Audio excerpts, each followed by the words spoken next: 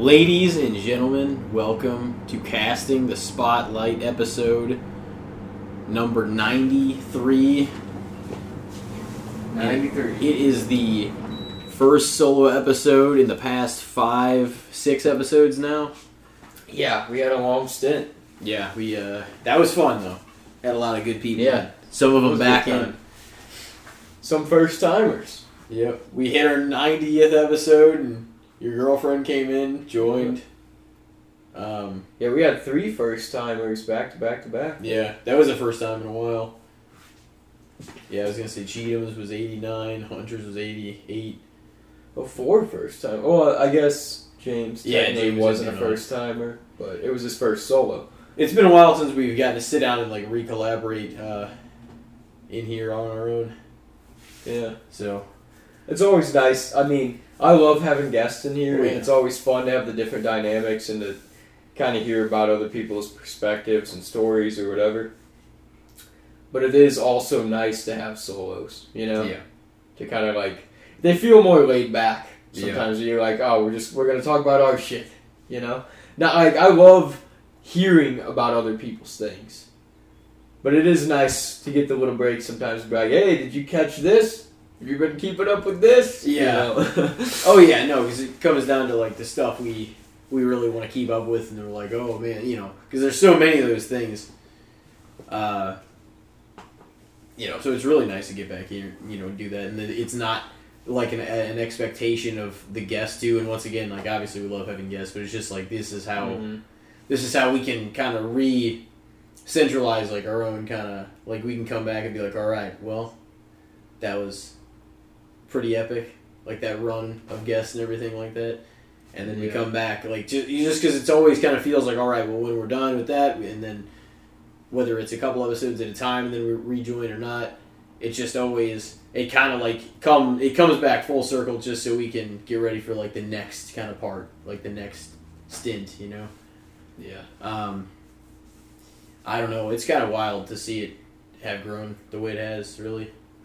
Yeah, I mean, we've actually stuck with it, you know, for the first time, and since we started, like this, since we've been back and we've really been at it, this has been like the best we've done since we started the podcast with really staying at it. Now it's finally starting to kind of show where people are like taking attention to it, you know. It always had that potential. It's just the work effort that we had put into it. I mean, there's a lot more potential there, but like we've said before, like out of the people that we kind of know and interact with and grew up with in like the area we were at, wasn't a whole lot of people doing podcasts. So we kind of jumped on that, you know. And like you said, we were kind of like, it wasn't like, you know, a lot of people had podcasts by then, but like anybody in the general vein of like our social circles and stuff like that, or the people even kind of an extension off that, didn't have one that we knew. No.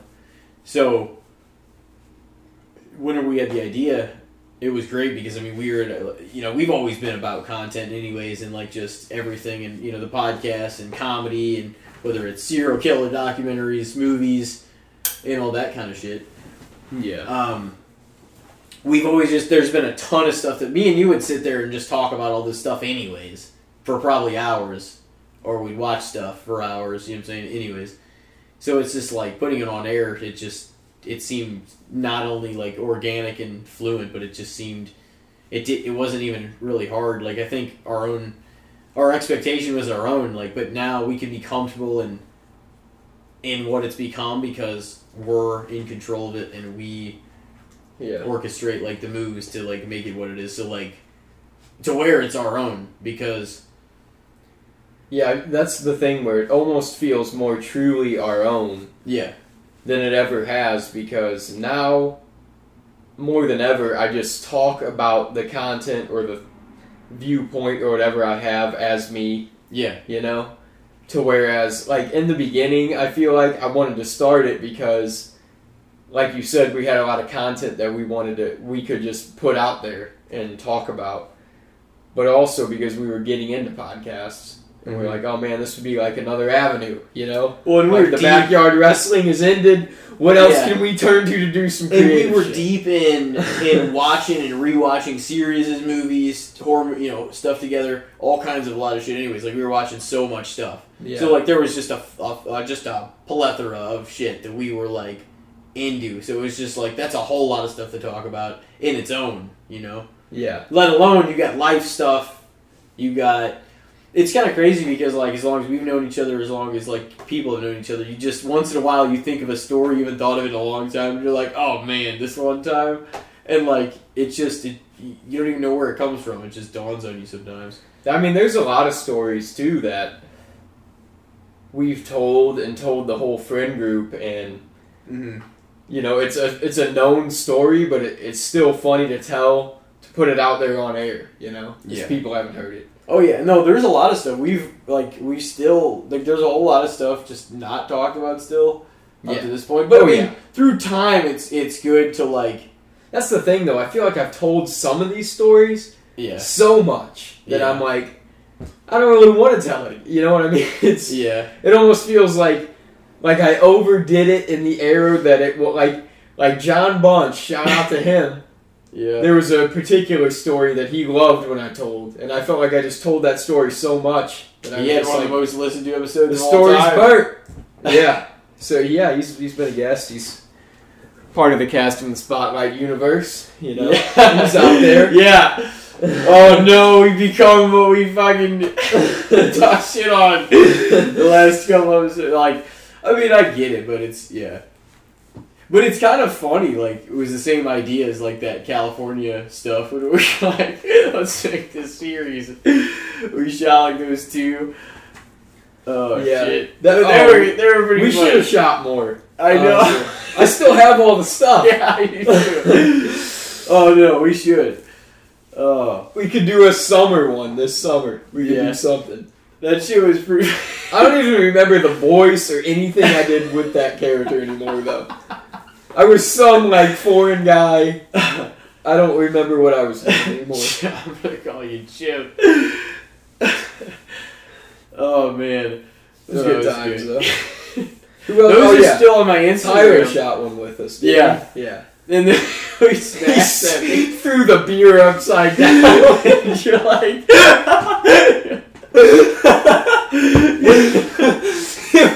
I've never seen that in my life. It landed perfectly upside down on the table. It was just dumping out. He's like, oh shit, I still playing the character. Oh my god. The behind the scenes of Make It, like, that's the thing, during the, like, backyard wrestling promo era, the behind the scenes of doing that shit was, like, more fun than the actual promo most of the time. That shit was... Everybody, like, getting ready and doing their shit is just hilarious. It's just trying to put yourself in this person's shoes. We had to do that the last show when we did that Battle Royal thing, where you brought, who was it Danny Weathers? Danny Weathers. You brought him back. Yeah. That was when Tyler played like 3 or 4 characters, and he's just like running to the back and shit. I'm like, who's next? He's like, fucking I am. I'm taking his shit off. He like just got back. He's like, you just go first. Brendan, he fucked everybody. He did. Brandon, what the fuck were you doing, man? You missed out. You were gonna win the belt. Yeah. Oh, shit. Classic drama times. Haven't thought about that. I mean, I have thought about that in years, but like... Now it just seems like it's just... Hasn't been a concern for a long time. No. Yeah, but it's still there, you know? Still a memory. People still, like, probably remember us for some of that stuff. But. Yeah.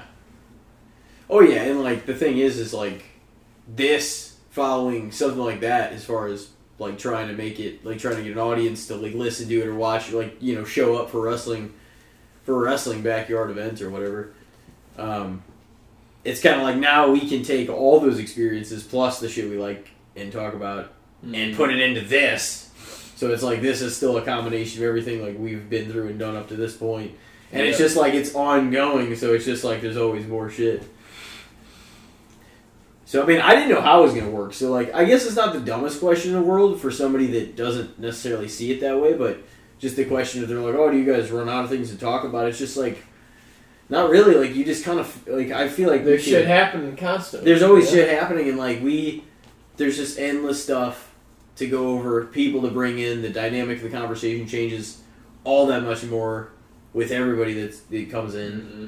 So, and to be honest, like it's one thing, like finally to see it sprout and to see this, you know, these seeds kind of grow and like seeing the fucking, like just the branches of this shit branch off. Like just who we started with as far as our guests, as far as our early people. And people saw like that those people were like guests, and more people possibly were interested to come on. You know, because we had people talk to us when we first launched it, like with 5, with fucking. That's still one of the most watched of all time.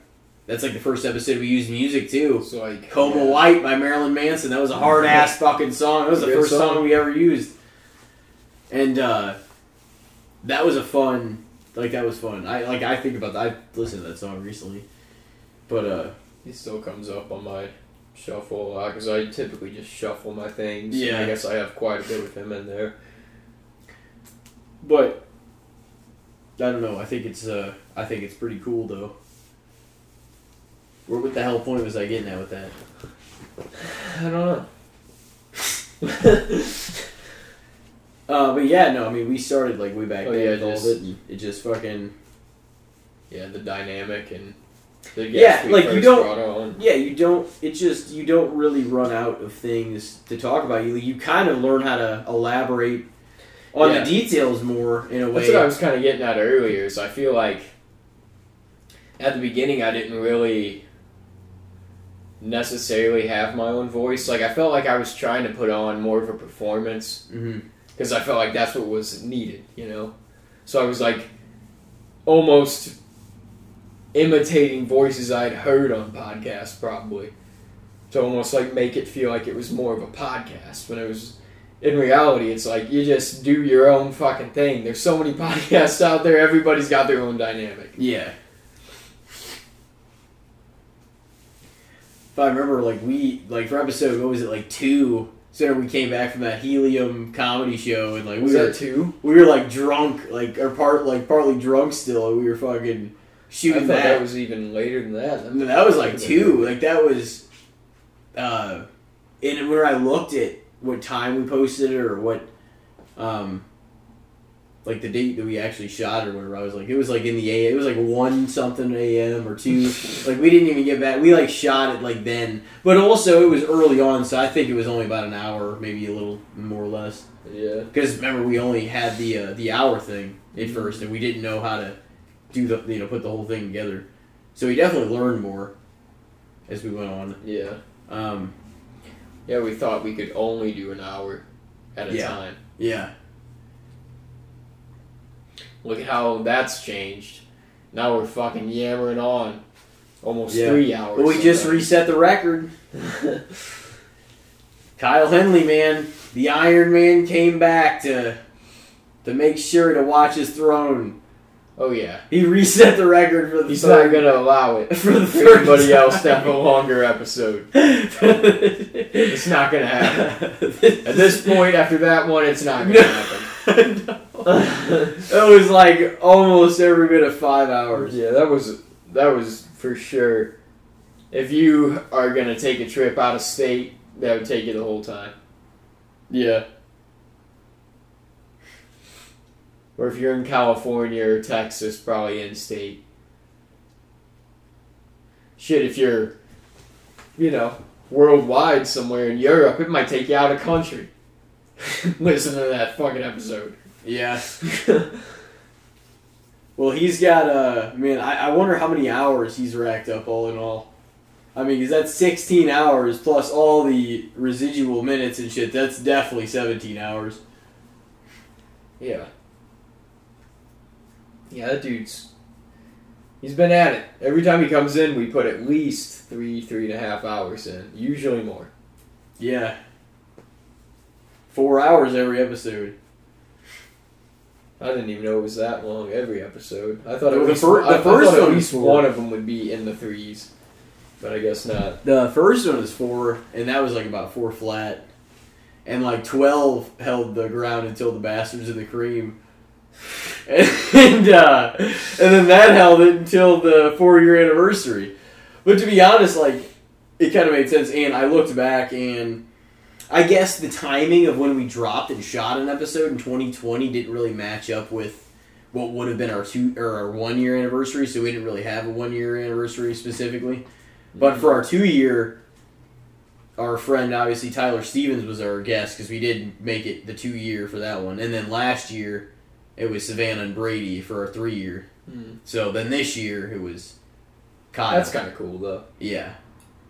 Because, I mean, if it was... Some pretty big, guests. Yeah. If it would have been, if it would have been a 1-year, like, the nearest episodes would have been solo episodes anyway. I was thinking, like, 21 was near that time, but it was actually a little later than that. So I was like, no, it would be, like, 19 or 20 or maybe more around 20. I don't know. Yeah, it's been a long road. It's kind of wild, though, because it's one thing, as I was trying to say before we got way off subject, but that tends to happen on here. You've been listening,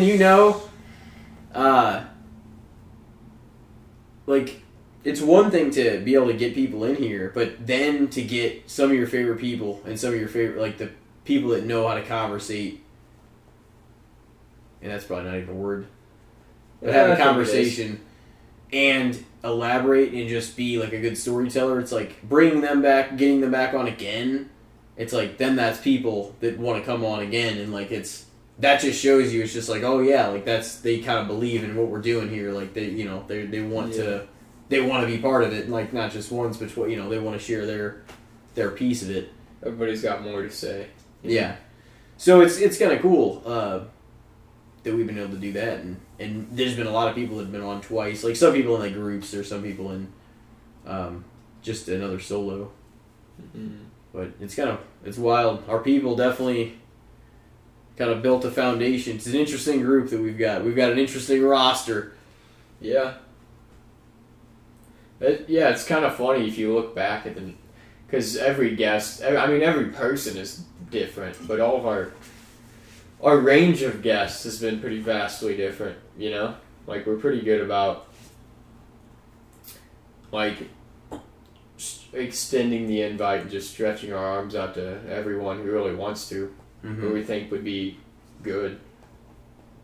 Like, I think we did pretty good at it without just being, like, one thing, like, oh, they think this, or, oh, they're into this, so let's have them on. Like, half the time, I don't even know what the episode's going to be like when a guest comes on. I'm like, I don't know this person, or I don't, like, who knows how this is going to go, but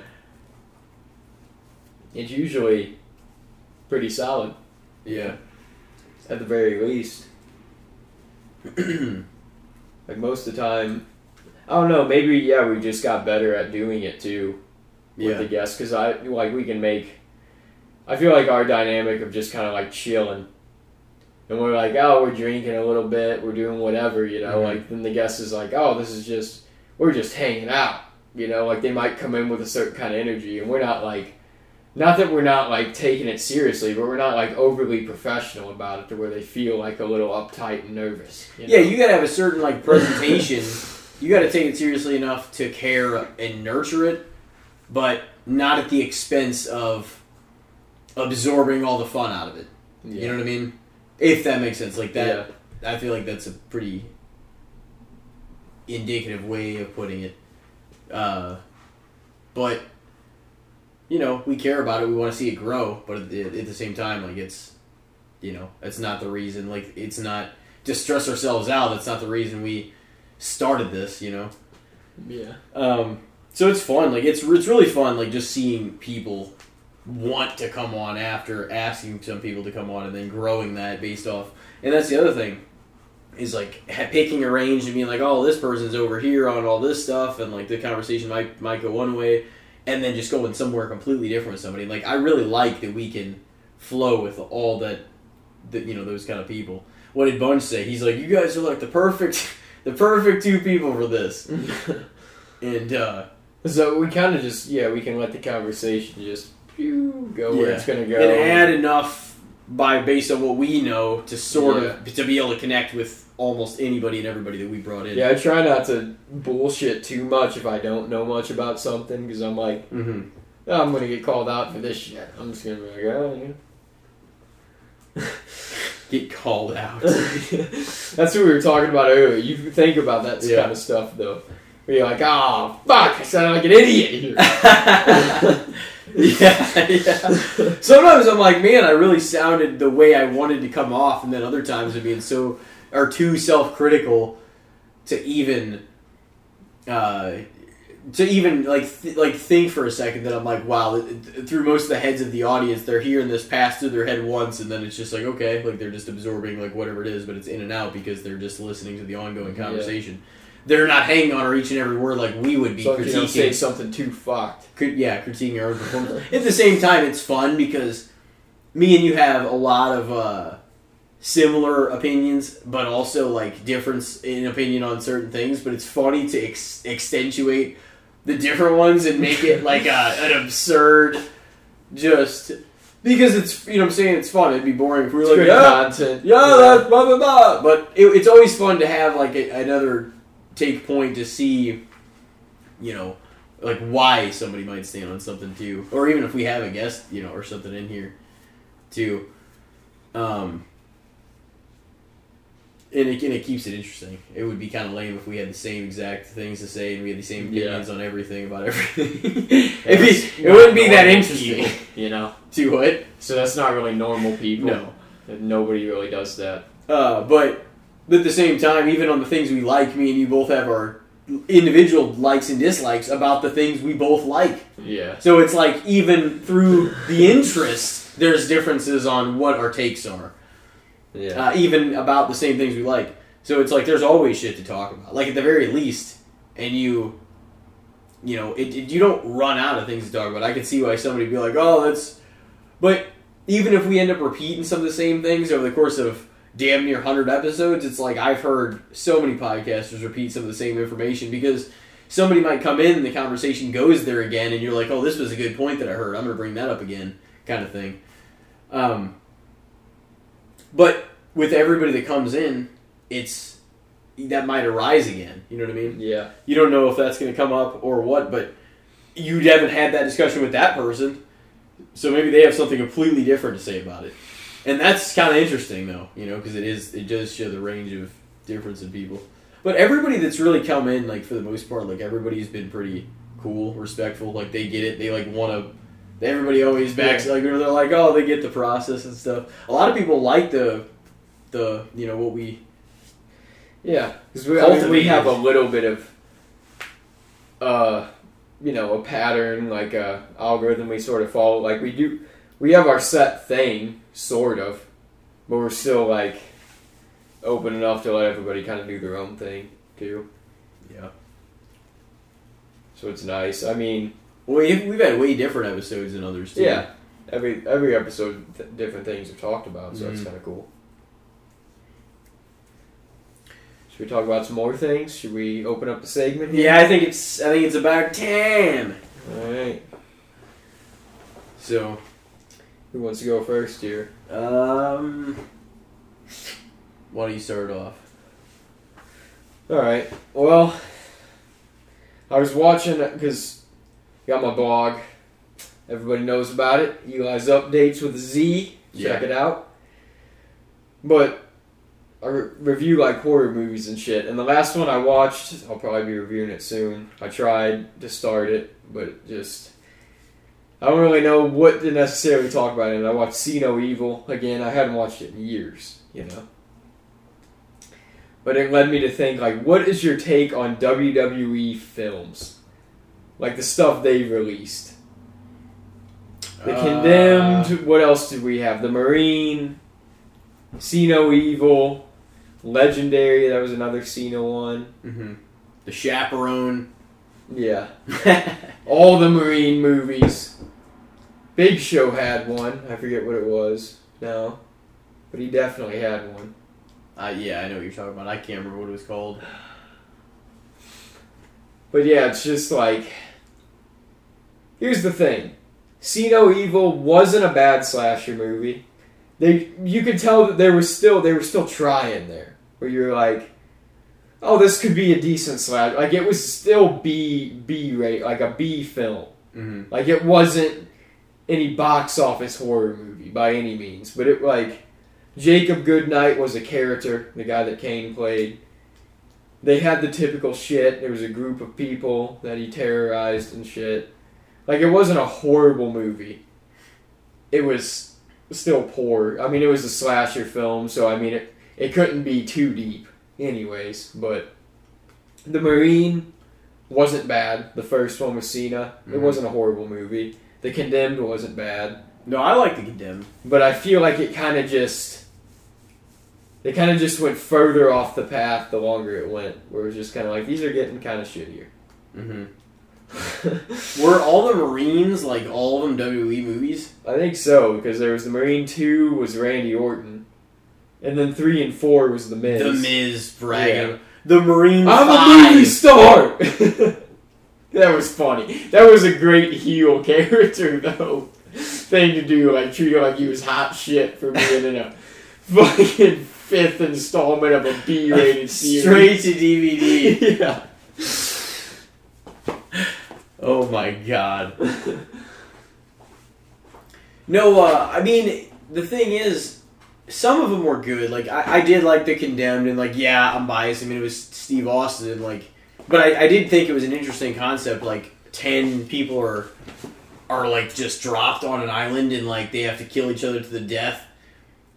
I mean, it's fucked, but it's like, it's for like a survival kind of movie or like whatever the fuck, it's interesting. Because it's just like, See No Evil was fucked. They have to go down to like one person. Yeah, that's true. I've seen See No Evil less though, and it's been longer, I think, since I've seen that. But I have seen it once, or I think I've seen it twice.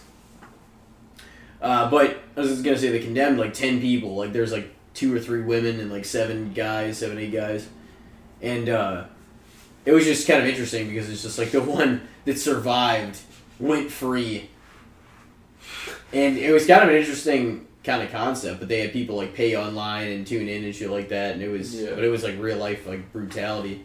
But it was kind of interesting, and yeah, I mean, it wasn't horrible. Mm-mm. I mean, I wasn't like no like great movie or anything, but it was like you could chill out. I could, like, if I was just hanging out and it was on TV, I'd flip it on for a few. You know? It's not... No, it's good.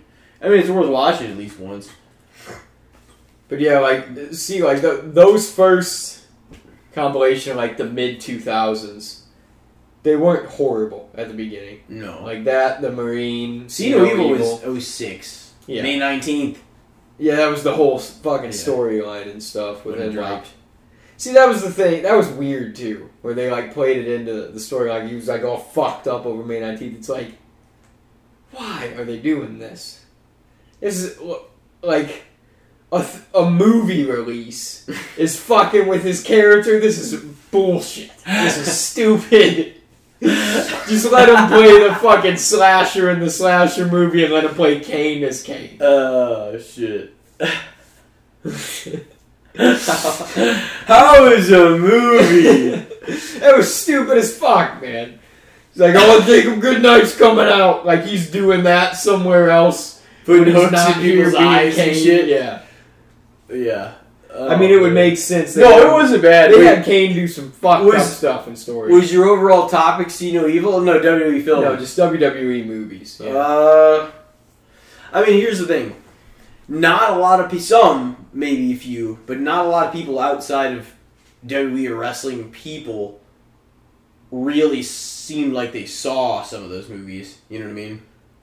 Yeah. One of the horror movie podcasts I listened to reviewed See No Evil recently. And I don't think they were like... I think one of them was a wrestling fan, but a lot of them weren't. So they were just kind of like, I know... like it's a WWE movie. I've heard of Kane or whatever, but I mean, like, yeah, but it doesn't seem like it really branched out a lot further than the fan base that they were in. Maybe I mean, it wasn't getting commercial, like trailer commercials on fucking primetime TV, you know? So people weren't going to really discover it unless it was an indie film that just took off. And none of them were really good enough to be that. They weren't really indie films, but they might as well have been because the quality of them weren't like... They weren't big budget movies. Necessarily. Like, none of them really were. They weren't like big Hollywood releases, you know? I would agree, though, with like the Marine 06, the Condemned 07... Evil 06 as well. That wasn't a bad chain of movies, though. Those three were probably the most solid of them all. Yeah, probably. Well, didn't The Rock have a few? Like, wasn't Walking Tall a WWE film? Was it? It might have been. I don't know. W Studios, or I don't know. If it is, then that would probably be included in that group. Yeah. For sure. That wasn't bad. And Johnny Knoxville. The 2x4. Yeah, that was actually pretty cool. But that was towards this end of his like days as just league wrestling. You know what I mean? That was in like 02, 03. He was gonna go away. WWE films though. I don't know. I mean, I don't think they're very praised, but I mean, I can't really put them over. Yeah, because they're not like if you look at.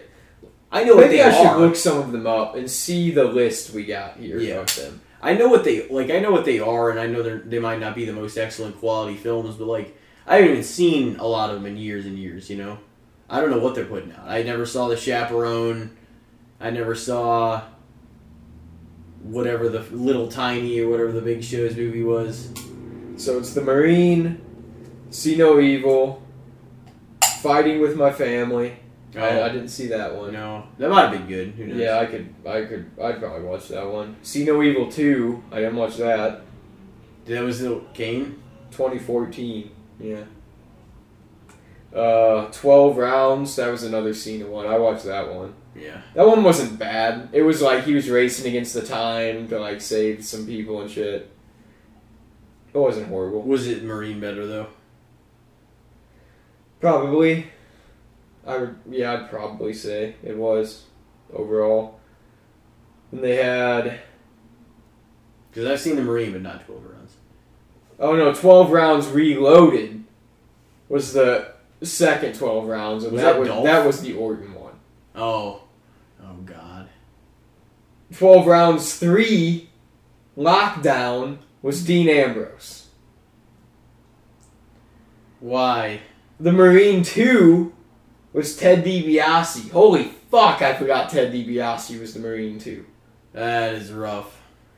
And then the Marine 3, 4, 5, and 6 was The Miz. Then there was the Condemned. And there was the Condemned 2, which was Randy Orton. And then there was the Countdown, which is Dolph Ziggler and Kane. And there was Leprechaun Origins, which is Hornswoggle.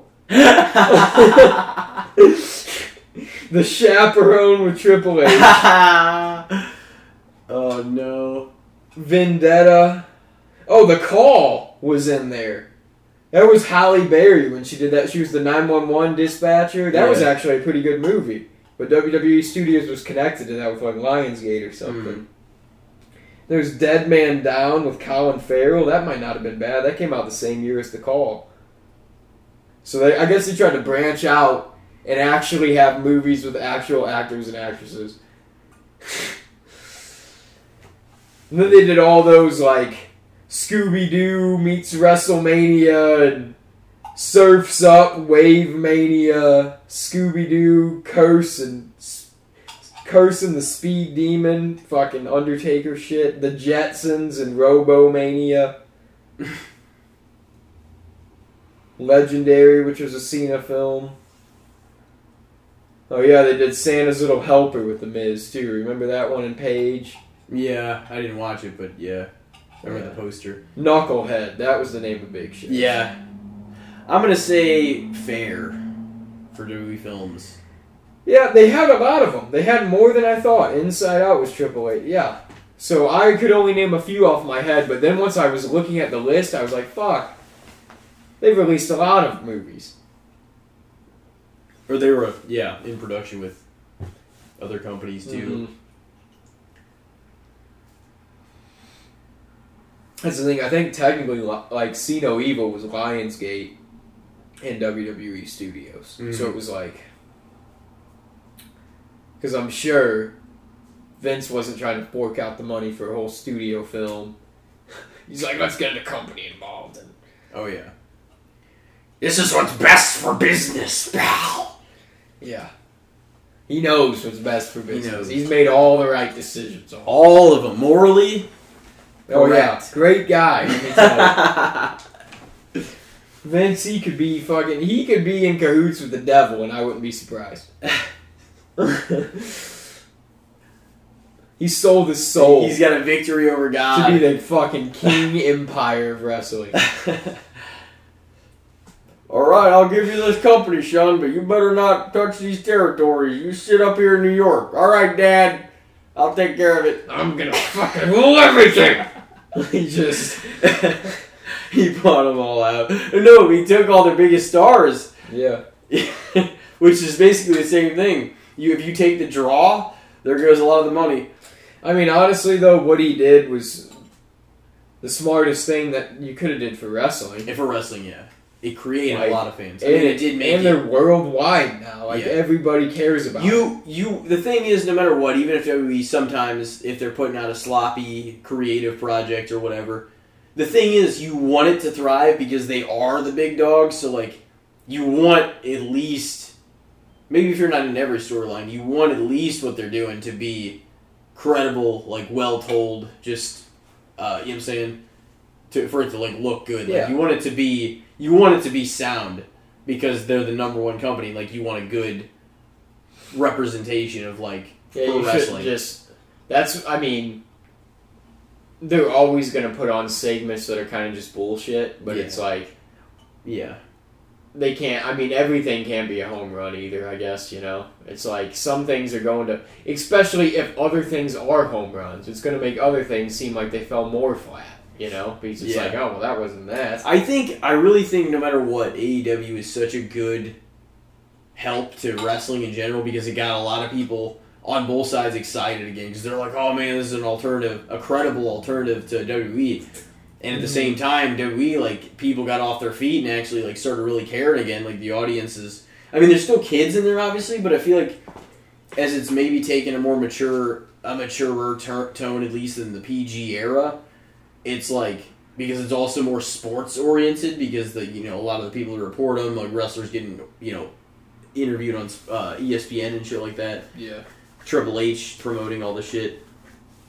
It feels like it's at least being more taken seriously. Like, I guess it was what they call the reality era, like following the PG era, just because everything's out there now with social media. People know about shit. People know it's... But they're constructing it like it's a...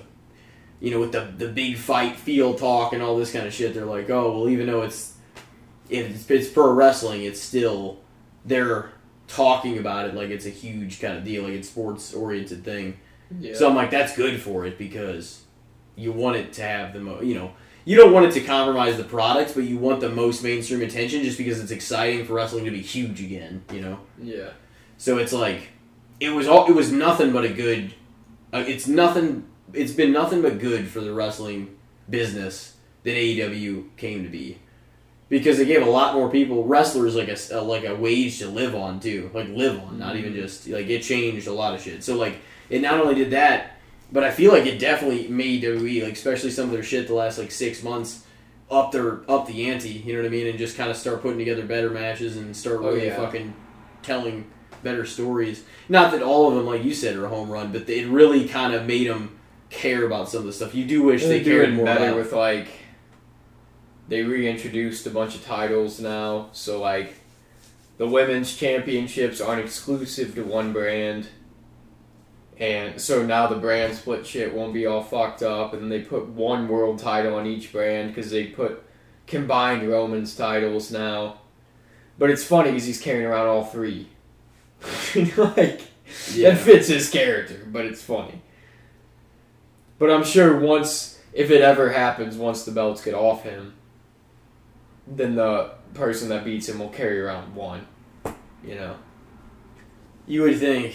I'm sure they're not going to carry around 3. They're not going to have Paul Heyman to carry 2 of them. No. Just lay them all on top of each other on your shoulder. Paul Heyman, man, he's just satisfied as fuck.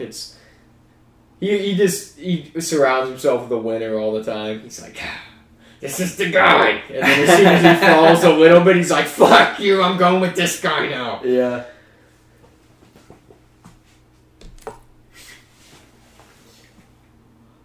But yeah, fair. I'd say, yeah, that makes sense, because they didn't get necessarily the highest praises either. I don't think I can give them the highest praises either. Just like, honestly. They're not... it's not like they're like, their movies, their studio company and their movies they released have like, took off, you know? But they're known within the fan base. So. And there are people that are like, say beyond that, if they're a horror fan, they might have seen it just because they've seen a lot like of See stuff. No Evil and stuff like that. Yeah, they've seen a lot of stuff, so they're like, oh, I've seen, that. So, I mean, there's probably intersecting, like, overlaps with some people that see it, but by and large, I feel like most people that know about it knew about it via wrestling. And maybe, like, the siblings of people that watched wrestling and did shit like that saw it and other shit, but, like, by and large, I don't think it was... The biggest fault that See No Evil had was they didn't kill the dickhead. There was a... You know how in every slasher movie, in the group, there's a fucking dickhead. Oh, yeah. And you look forward to seeing them get fucked up. And it happens, and you're like, they got it. But See No Evil, there was a dickhead, and he was one of the survivors. And it was supposed to be like, he turned a new leaf, he had to help everybody else survive. No, fuck that. He was a piece of shit. I was looking forward to seeing him die. Is that one of the big things you look forward to in horror movies, seeing the asshole bite the dust? Yeah, I guess. Like, it's a satisfying part of a slasher film, is seeing the dickhead just like, oh, thank God. You know, he fucking got your ass. You know? Because you feel fucked up for rooting for the slasher sometimes, but you don't feel too bad when the slasher's fucking up a piece of shit. You know? Then you feel a little justified rooting for the slasher. Because as a horror fan, you can't help but root for the slasher. You have people that, like, you have certain characters that draw your empathy, but you don't necessarily, like, typically if you're tuning into a Friday the 13th, you're rooting for Jason. You're like, I'm here to see Jason. He's the long game person. Like, the chances are the lead, people, like, you're not going to be able to get that attached to because they're not Sidney Prescott. They're not going to survive all this shit. Yeah, they're fucking... she's like the survivor girl. Same with if Laurie's in there, then you're rooting for Laurie. But most of them... But you still like Michael. They're in one movie and they might survive, but then they're either not seen again in the next movie or killed at the very beginning sometimes. Yeah. And it's like, they're not really... You can't really get attached to the protagonist sometimes in those movies. And almost because the villains become more entertaining and they survive in fucking weird or cool ways. They find a way to come back. And it's almost, that's why they become, the real, like, you're like, oh man, like the fandom's about them, Yeah. They're there. It's like they're more interesting, like sometimes. And sometimes the villains, like that's what, the unknown too is what keeps some of the villains interesting, like is if they're, I mean, I guess motive is always interesting too, but especially some villains, like maybe like a Joker kind of villain that like you don't always know like the ambition or like the motivation or whatever. It's interesting because they can be interesting longer because there's just things you don't know about them, or like your heroes, you feel like you almost know everything about them because they're supposed to be honest. Or sometimes your villains can teach you things about your heroes where you're like, oh fuck, they're human too, they did some fucked up things. Yeah. So it's interesting. Yeah. Where are we at here? What do you say about? I mean, do you think fair is? I'd probably say that as well. Like I wouldn't say they're underrated because I don't necessarily think they've released like a banger of a film. No way. But I mean, they've released watchable movies, and then some of them probably haven't been watchable, and some of them. That's the thing. Looking up the list, I was like, I didn't even know they released half of these. Yeah, I didn't know they released 6 Marines in fucking. 3 12 rounds and 2 condemns and shit. I didn't know about all that, but yeah, I'd probably say fair too, because I mean, they're not the most known. They've released some okay movies. They've released some real piles of shit, I'm sure, but they're not in the movie business. They're in the wrestling business, so. What do we want from them? Yeah, one for me, yeah. Yeah. Since it just aired the other night on a not necessarily the most popular day of the week to have a show, what do you think about this? It's not the first time, keep in mind, because back in the day there was Saturday programming and whatnot. People tuned in. Maybe that was mornings for kids and shit like that. But throughout time, I mean, they've had wrestling shows different days of the weeks. You know, a lot of the time, pay-per-views mostly on Sundays. Yeah. Sometimes on a different night. But what do you think about having a Saturday night pro wrestling show? I mean, is it a good decision? Is it not a good night of the week? The thing is, you know as well as I do, obviously, it'd be dumb for them to be like, all right, well, let's put it on Monday. Or I mean, maybe not dumb, but... You know, there's a lot of people. Real tough. It would be. It would be tough. And Monday or Friday. I mean, they have Rampage, but it's after SmackDown, and yeah. Now Rampage is like don't even have Rampage, or just keep it to where it's kind of some of the talent they're trying to build, and make it like their show kind of thing. But I mean, how long is TNT gonna want to keep that contract if it's? They can really make Collision something cool. I think if they want to. Yeah. And I will say, before I even get into it, I thought Saturday Night's Alright for Fighting by Elton John was the perfect entrance song. It's a Saturday night wrestling show. Mm-hmm. And it's a song about Saturday night, like, getting in a brawl. No, that was cool. So it's perfect. I read that's the one that Tony Khan, like, they paid for, like, to use. And I was like, it's great. Man, that is a... And then whenever you saw the intro, it was kind of dope. Yeah. I mean, okay, well, so after 9.5 months in the infamous... post-media scrum and then post-media scrum brawl, CM Punk fucking came back, was on TV. Yep. So that was... Yeah, that opening promo was about what you'd expect from Punk. Yeah. I mean, that was like, I watched that because I was like, I'm not even going to get through this whole show because I didn't watch it live, but like on Sunday I was like, I'm going to at least watch the beginning because I know Punk's going to start the show. Mm-hmm. There's no way they're not going to let him because like the crowd is going to hijack the show. Yeah. They would have been like, cheer up the whole time. Yeah. So I mean, I knew it had to be that he was going to start it. And my girlfriend, like Haley, she was even asking, she was like, so is he like playing the character here or is he him? And I'm like, I mean, this is Punk. This is kind of That's what he always does. Like, I don't necessarily think in AEW, especially, he gets much of a script. Like, I feel like they're just like, Punk's going to be Punk. Yeah, he's got a lot of creative control. So he just goes out there and talks as him. Not even necessarily creative control as far as, like, I'm going to go over all these people or something like that, but creative control as far as whatever development he sees his character, like, needing or what he wants to do on air, he can probably do and, promo-wise or whatever. Like, he probably has a lot of creative over what he wants to say. But he's could be for better or worse. But he's got the experience to. Well, yeah. Because look, I'm a Punk fan, dude. Like literally, he's probably in my top. Like he's in my top 25 of all time. Mm-hmm. But we're at 15 to 20, 20 to 25. In my.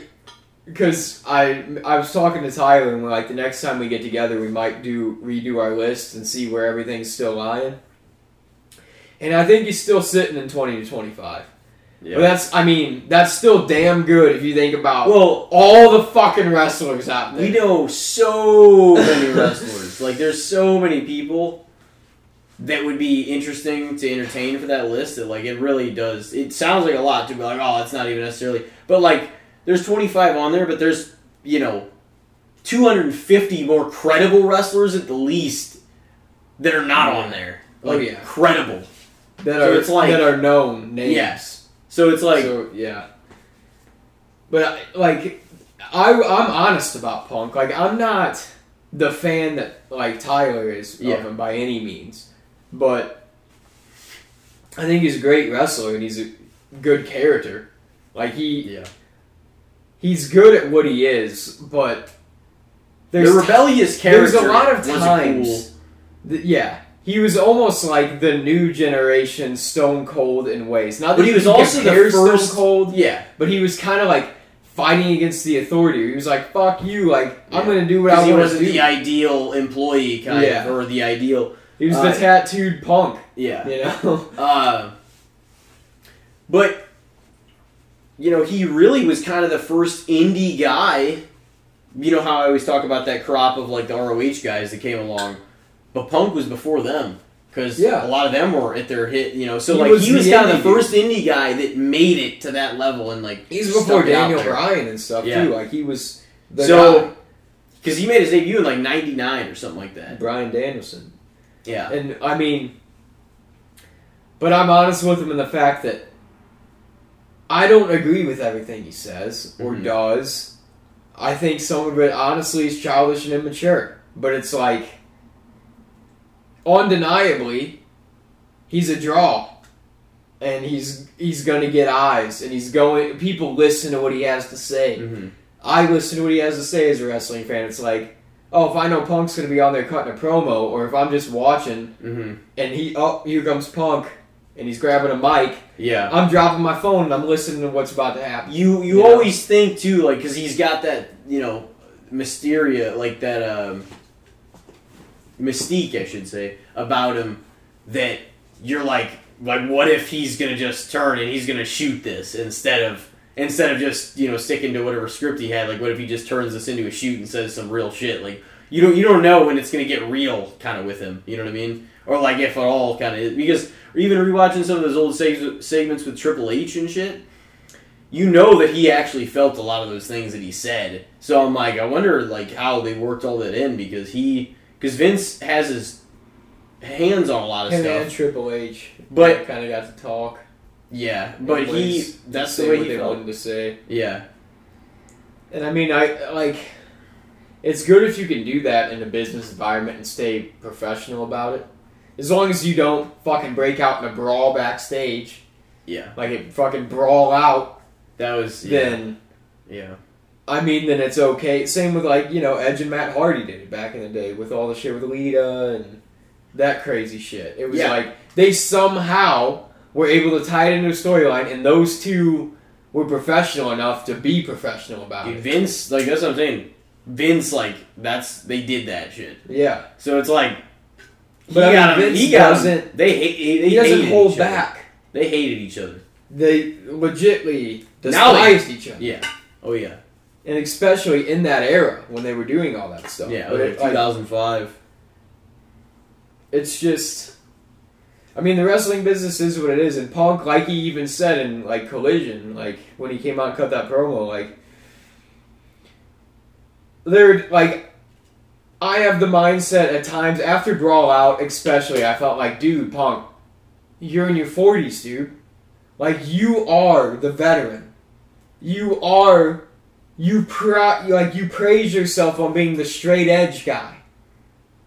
You're the straight edge guy. You're the veteran. Like, you should be the leader in the locker room that kind of is able to guide these guys and be cool with these guys and give them direction. So, like, I felt like, dude, come on, like, how are you the one causing some how are you the one getting involved in problems when you should be the one being the leader? But he's not lying when he says, like, I am the truth. Like he said on Collision, like, he doesn't hold, like, he's just him. He just comes out and he just says what he says. I'm the one true, genuine article in a business full of counterfeit bucks. Yeah, he said that was a shot at the Young Bucks for sure. But that's the thing too, is I like all those guys. Yeah. So it's tough, but it's like I don't. There's no way I'm gonna dislike Punk at this point either, unless he's like. If you look at his stint in WWE and AEW, like, yeah, I'm sure the pro wrestling business in itself is... There's a lot of bullshit going on behind stage with people in cahoots with each other, people have real egos, people in each other's back pockets, or people that are better with the boss than other people and stuff. And that plays a part in everything. Mm-hmm. But at this point, it has to be known between WWE and AEW, Punk's not the easiest to work with. No. By any stretch of the imagination. If he has a fucking any sort of a problem, he's gonna let you know about it. But like, I can't really knock him too hard either, because like, obviously what he's doing, at least he is coming on the camera and being him. He's not hiding anything. The thing is like, at least what he's doing, like, is resonating with people clearly, or he wouldn't have the popularity, the magnetism that he does. You know what I mean? And that's what I'm interested in seeing. I know he got that reaction in Chicago. Yeah. I don't expect he's going to get that reaction everywhere. No. By any imagine. Like, I don't really see him. That's why I think now is the time. Punk is a stellar heel. Yeah. Go for it. That's why I think he opened up those floodgates, and he's just like, you can cheer me, you can boo me, and he's like, you can. He might just be a down, like he might just be, the anti-hero. He could be just him, like, fuck it. If you're gonna boo me. I'll say fuck you. Mm-hmm. But if you're gonna cheer him, then all right, that's cool too. This is why, like, the discussion... It could be cool to do the Brett thing that they did with Brett in, like, 96, 97, where it was like he got booed everywhere but Canada. Yeah. I could see Punk just getting a monster reaction in Chicago and kind of booed everywhere else. In all the rest of the states. And, yeah. Yeah. That would be kind of interesting. But what were you saying? Flip back the switch for a second. What were we Collision? saying? Saturday night wrestling shows? Yeah, I don't know what I was just going to say. But I will say, like, no, it was cool to see, like, Miro back on TV, Andrade back on TV. It was a solid... Samoa Joe. Like, it was a solid show. It has a chance to be something different, and that set looked awesome for the show. I mean, I know that was the United Center and everything, but, like, it just looked awesome. Like, the atmosphere felt different, and I'm like, they need it to be distinctly different than Dynamite. So is it going to be like a Raw and SmackDown, you think, where it's going to be Dynamite and Collision? I don't know. Yeah, I mean, kind of, but they're not going to do... I don't know if they're going to do the hard brand split type stuff. Well, maybe. I mean, some of the guys will be on both. I think as far as I know, the champion will be on both. But you saw that he had the belt that he won in his bag. Yeah. I mean, he didn't unveil it. But, I mean... It was the belt. He's not champ anymore. No. So, unless they're going to do a brand split, so I don't know they're what going to they're have doing. 2 world champs. Yeah. Which almost... No. I don't know if that'd be smart for AEW at this point to do. Or unless they're going to build towards like an MJF Punk match for both belts. Yeah. Because he did beat him, I don't see MJF necessarily losing in the near future. Yeah, I don't know. Like, at this point, they want to who's going to do it? Yeah. Well, and the thing is, you cannot have Punk come back again and put the belt right back on him because... This shit, like, twice now. He won the belt and he got injured, like, fucking within days after. Mm-hmm. Within 4 days after, like, both times. That's also the thing that's kind of going to be interesting to see with him is he's older. He's been out of the business for a long stretch and then a short stretch. Mm-hmm. So, like, is he going to be able to not... Is he injury prone? Yeah. He seems like he was working more carefully even in that 6-man than he was. You know what I'm saying? Yeah. Than he was. But it's just like you... Yeah, that was the thing. Like, that dog collar match with MJF, like, that was brutal shit. That was badass, though. That was awesome. I don't know if he's that pay-per-view gonna come back Revolution immediately and do that again. Yeah, Revolution 2022 was lights fucking. Oh, it was that was a great badass pay-per-view. That and Double or Nothing 2022, both. Yeah, well, and All Out 2021. Yeah, with that Lucha Brothers Young Bucks Steel Cage match. That was a great match. Yeah. I was gonna say we got Full Gear. We got that whole season of pay-per-views. Full Gear's whenever Hangman took it off of Kenny. Yeah. That was supposed to be in St. Louis, and then they fucking canceled it and it was somewhere else. Bullshit. Yeah. Oh, shit. Then Jeff had to go get in fucking trouble. We didn't get that match. So what do you think having a wrestling show on a Saturday night? I think having anything on a Saturday night is a risk. Because less people are in the house watching TV on a Saturday night. Yeah. Because a lot of people are off on Sunday. If they're not off on Saturday, they're off on Sunday. So it's a risk, but it is kind of a cool idea. There isn't one on that night. It's a weekend, so you don't got to worry about people having to miss it for work or anything like that. But it's just getting past the people that Saturday night's the most poppin' night of the week. People are out doing shit that night a lot of times. Or Friday, yeah. So it's just like it's tough, but I don't think it's a bad business decision. They did Friday Night SmackDown, and that's still going. Mm-hmm. So if AEW is able to kind of sustain, and I think Punk, that's why it might be being smart. A part of Collision will help it for sure. I think the biggest, and let's make no mistake, like he is the biggest star by the merch sales, by the metrics, by the ratings. So putting the biggest star on your news show not a bad idea. Is probably the best idea because you're still more than likely going to be able to retain most of your Wednesday audience anyway, and it's going to help the Saturday show. So it's probably not a bad idea. Plus, with all the backstage, you would think though that they would come together to make something happen though. Like it would be so cool if it All Out they actually had that 6-man or whatever with FTR and the Bucks and Kenny, but I don't know. But if it was Vince, like we just said. He got Matt Hardy and Edge whenever they had like every reason just to despise. They did despise each other, and he got them to work a program for months with each other. Yeah. So I don't know how they worked those matches out. They threw stiff punches at each other's faces and shit. Yeah. Like multiple times. Honestly, looking at it, and I'm more of an Edge fan. Matt Hardy had more of a right to throw those stiff punches. Oh yeah, no he did. Much more. He did. Probably more on Matt's side in that scenario. Yeah. But, I mean, it was somehow they were able to do it, Yeah. And the fact that both of them were on board to do it. Like, that says something. And they were younger men than Punk and the Bucks and Kenny. Yeah. And all of them are at this point. So you guys should be mature enough to be able Kenny's to work in his 40s too. Something out. Yeah. Like, don't be children. I know Punk is an issue in the backstage. I'm sure he is at times.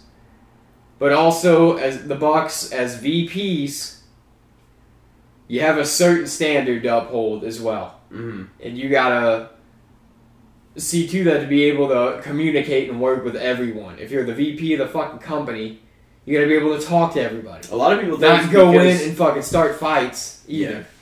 So it's like there's a little bit to blame on everyone. Yeah. But he's back now. It's wild because it just seemed like at first a lot of people wanted to turn against him and everything, and now it's just like, well, he's back, so it's. I am just interested to see what happens going forward for sure. Yeah, it'll be interesting. Yeah, as I said, what was your final decision on the Saturday thing? I'd probably say it's a fair thing to do. Like I wouldn't say it's underrated because it's going to be tough. Yeah. AEW's already. I mean, I'm not saying Punk's the whole company because they got a lot of great talent over there.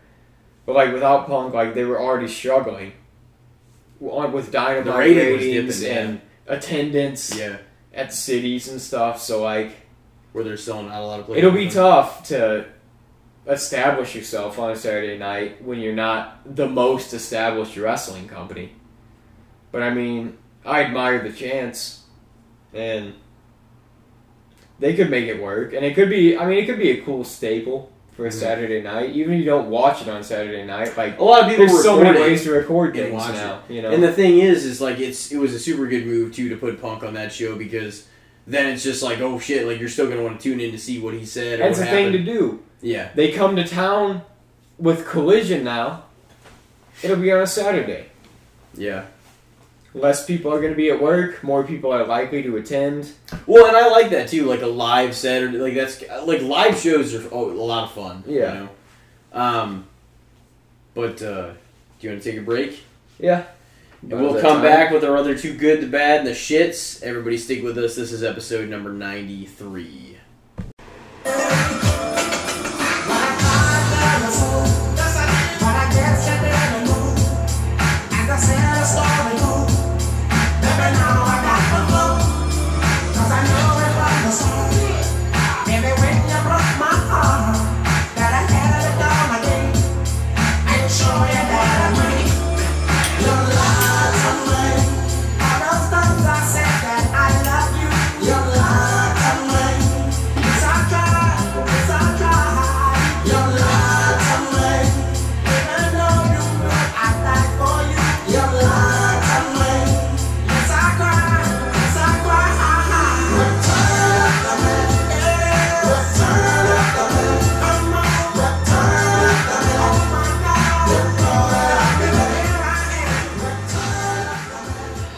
Ladies and gentlemen, we are back with more The Good, the Bad, and the Shits in our 93rd episode of Casting the Spotlight.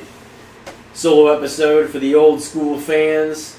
Oh yeah. For the new fans, or who started this venture. You don't forget it. But, if you listen this far, you know what The Good, the Bad, and the Shits is. You know what's going on. Oh, we do it every time. It's a big one. Am I up here? Yep. You know what? Let's just stick in the wrestling vein of things. Why not? What do you think of Gunta? His title reign. His Intercontinental title reign. It's like the longest reigning champ of Intercontinental champ of like the modern era. Yeah. I think they're going to have to try to break Honky Tonk's record. Yeah. So, what do you think of that? You're a fan of Gunta? You think he's deserving? I like him, yeah. Think he's going to move up to the main event? He predicts he's going to be in a main event match at WrestleMania 40. That's his prediction. Which, I mean, because I saw him do like an interview just as a normal guy where he was like, main event, when they asked him like where he expects to be at WrestleMania 40. Mm-hmm. Which, I mean, that's a good answer. Because why wouldn't you say that? Yeah. But I think he definitely has potential to move up to the main event. I think eventually he'll have to probably lose the IC belt for that to happen. Mm-hmm. But I don't know how long he'll hold it. I don't know who will take it from him. Could be Riddle. Kind of got a rivalry like brewing. But it'll be interesting. He's like just like a fucking, I don't know, he like just a stiff dude, you know, like he just chopped the fuck he's out a of you physical. and He's a physical, hard-hitting wrestler. will beat for sure. you down. Like guys leave like beat red after I facing think it. after he does drop the belt, that's obviously the best time to push him towards the main event scene, you know, and have him kind of stick in there for a while, obviously. Yeah. A lot of the top guys, or even not even the top guys, but just guys coming up, like the guys that we see as quote-unquote coming up in the business, like after this new age of legends who we grew up with are exiting, those guys are already old.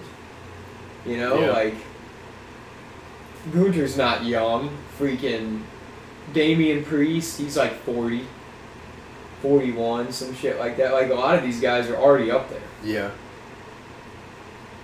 Even like Sammy and KO Seth aren't young. and Roman, Yeah. they're like, Roman's like, what, 38, and Seth's like 36?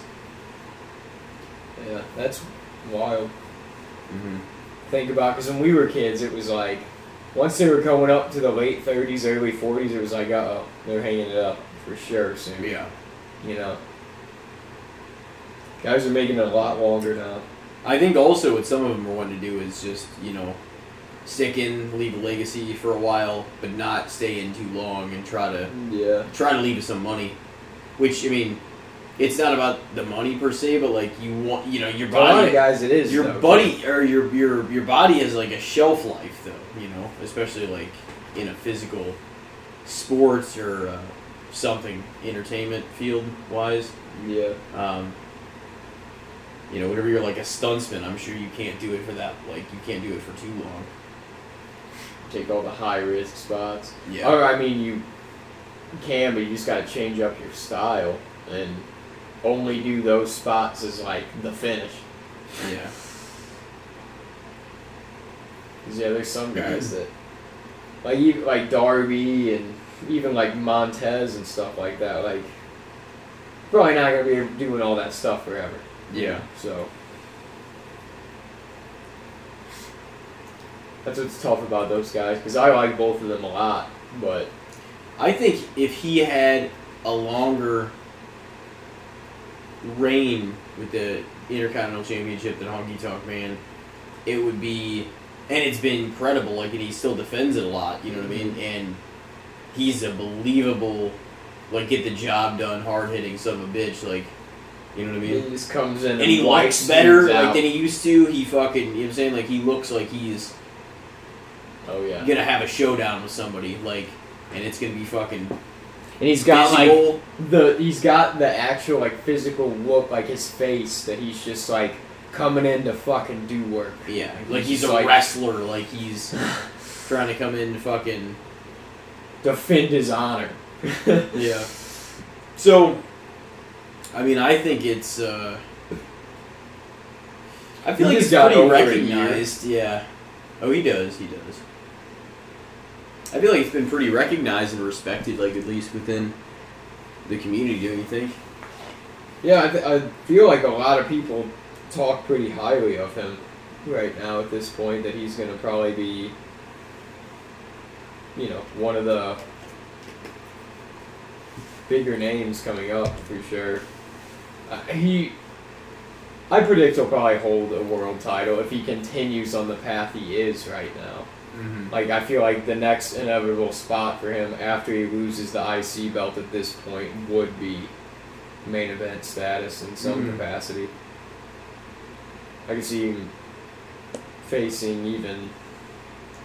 I could see him having like a series with Brock or something. That could be pretty good. Mm-hmm. He's at 374 days right now as IC champ. Damn. And Honky Tonk had 454. What was that reign from? Like, what was the dates? Let's see. I don't know. I just saw the... Chris Jericho still holds the most. The most, yeah.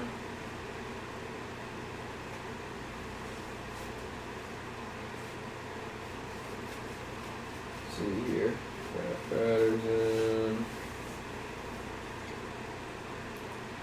The Ultimate Warrior. Jericho's got like, what, 9? Something like that? Yeah, Jericho's got 9.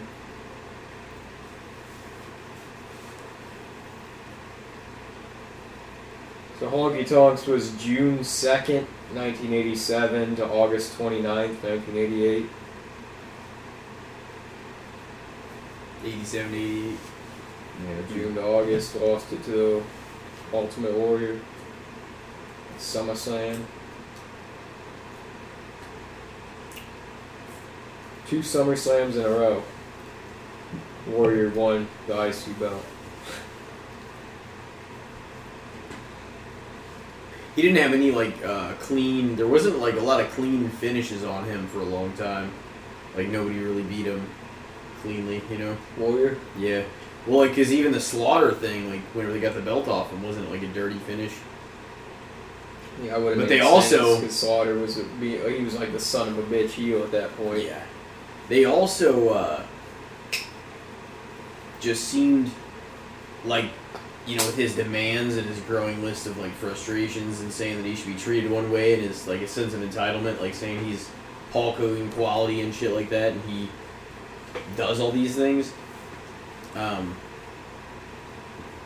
I don't know if that was kind of, didn't they say that was like kind of his punishment? What? Like his, like just getting the belt off him. Well, yeah, basically his role. Yeah, I mean, I don't know. I feel like Vince too partially believed that his reign was going to do more than that's the thing. I don't know where Vince's preconceived notions come from, but he's just like, if he thinks a certain way about something, then he's just like, this didn't go the way I thought. But it's like, based off what? But I think that he thought that was Warrior's thing too, where it was kind of like, it wasn't drawn the way Hogan was, and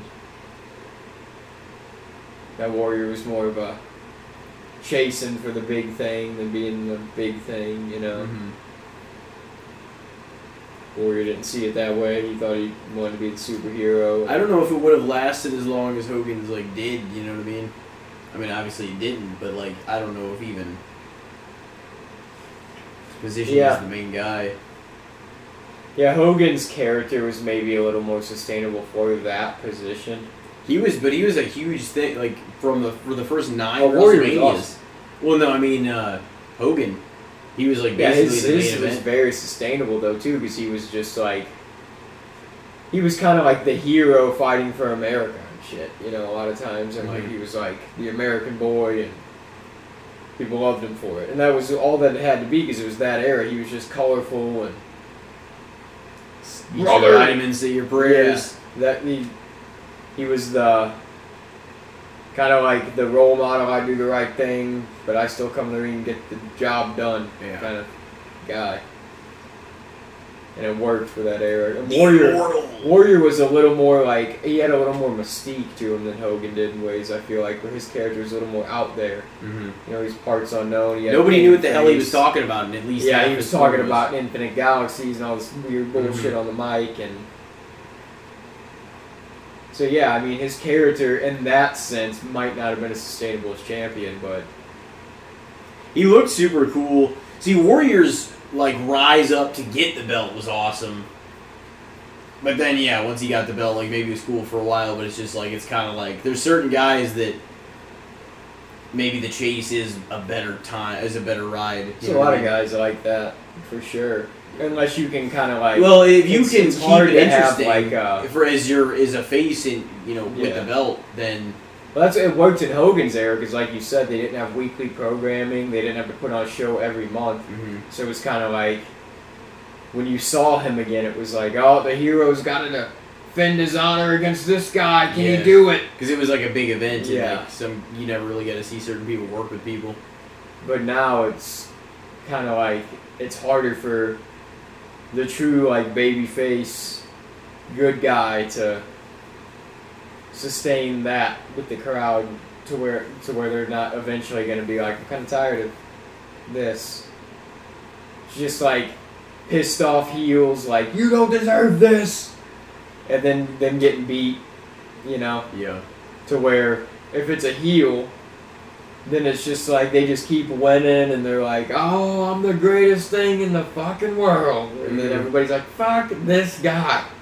And there's a lot of see him get beat. There's a lot of dollars being funneled into the protagonist trying to stop the heel. Yeah. There really is all the time. Because people need somebody, they're going to do it. The wrestling's changed a lot from that era. I still love that golden era in ways, like a lot of those guys, Hogan, Warrior, Savage, $1 Million Man, Flair, like there was a lot of cool characters from that era of shit. Yeah. But dude, I still like some of the Ted DiBiase and his heel work, fantastic. Oh yeah. For that era of shit. The Bobby $1 Million Man was such a great character. Yeah. Like you just like still that scene of him like, I don't even remember how much money he was offering, but he like let that little boy in the ring to dribble the basketball. He's like, you can dribble it 10 times, I'll give you $500. And he dribbled it 9 times and he kicked the ball. Yeah. No, that was tremendous. So it was in an era too where people really thought like this dude is a fucking piece of garbage. Yeah. Before the kayfabe was diced. So yeah, Gunther. Honestly, I feel like he's brought. So him or his reign? His reign with the belt, his current IC title reign, because I feel like he's brought more credibility back to that title than there has been in a while, for sure. I think, even though people are starting to recognize it, I think it might be right now underrated. But I think in the long term, people will appreciate. Yeah, maybe. Here's the thing, but it matters what they do with it after he loses it. Yeah, you know what I'm saying.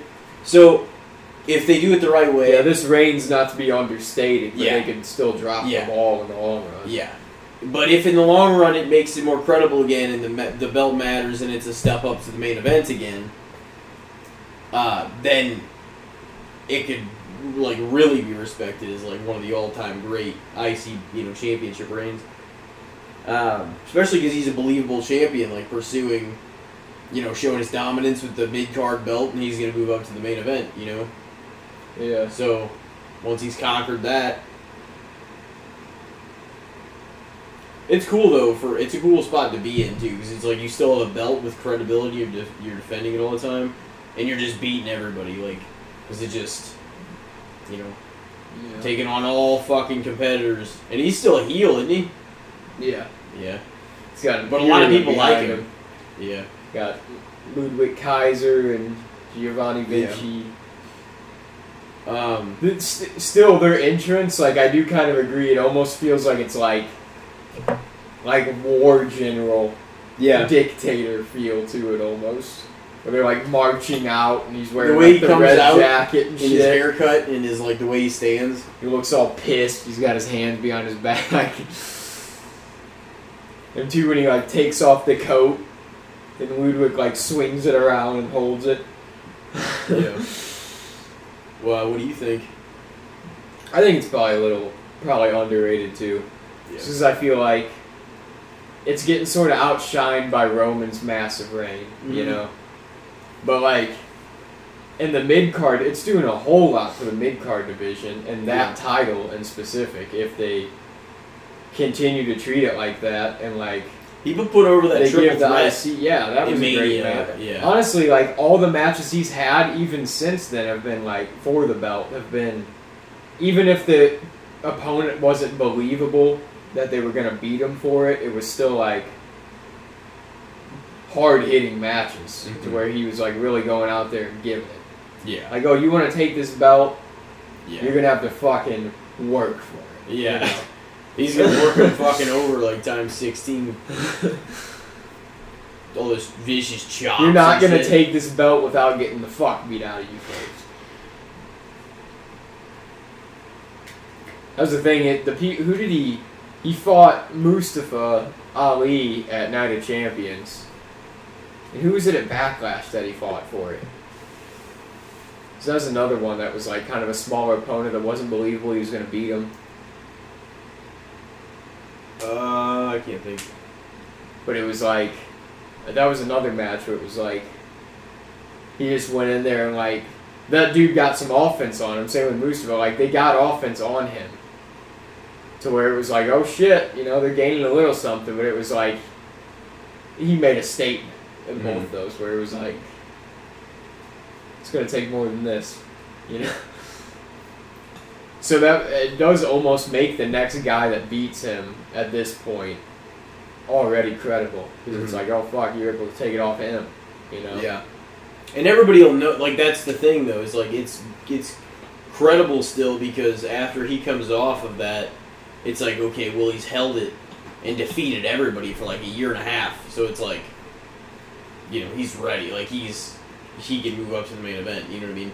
While that next guy's got to have a run somehow on par with like something like what Gunther, like what he did. But if they, 100% though. So as long as they can follow it up with something good, I mean, it should be good. I don't think it.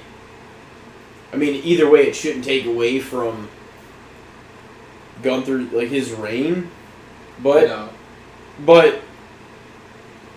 it's only going to be at top value if they make sure they keep the belt relevant and mattering going forward. You know what I mean?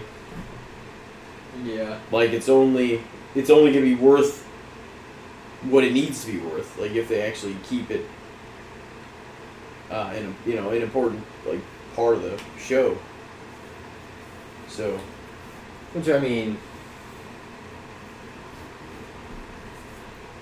they have the talent to do that with. You know what I mean? It's just if they gotta work it right, which I don't feel like they have always done with the mid-card titles. So it's always like sketchy. Some areas have been better than because he's been able to keep that.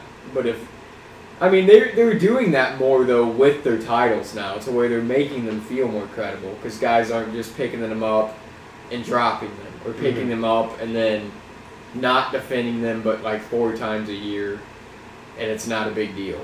Yeah. Like Austin Theory, even he's held the U.S. belt for a while and beat a lot of people for it. He beat Jey Uso like a couple SmackDowns ago. You know, he beat.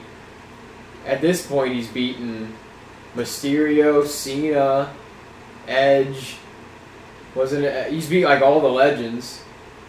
So it's just like they're making the mid-card title feel like it's a thing now, which is good. I hope they stick with that. But yeah, that's what I think. Yeah, I'd probably say the same. It's probably a little underrated. Yeah. What do you got? All right, well, switching gears to the movies. We love the movies. Mm-hmm. What do you think of the Indiana Jones franchise? 4 movies released now. 1 more remains. We're going to see it fucking opening night. It's going to be a bomb-ass time. Always wanted to see one in theaters. I feel like the Indiana Jones movies is like one of the most through and through like adventure movies. Yeah. That there is. They're really cool, like just seeing them go fucking everywhere. And it's kind of like more action adventure than almost any movie ever. Yeah. I was gonna make it exclusive, like maybe Temple of Doom or something, but then I'm like, you know what?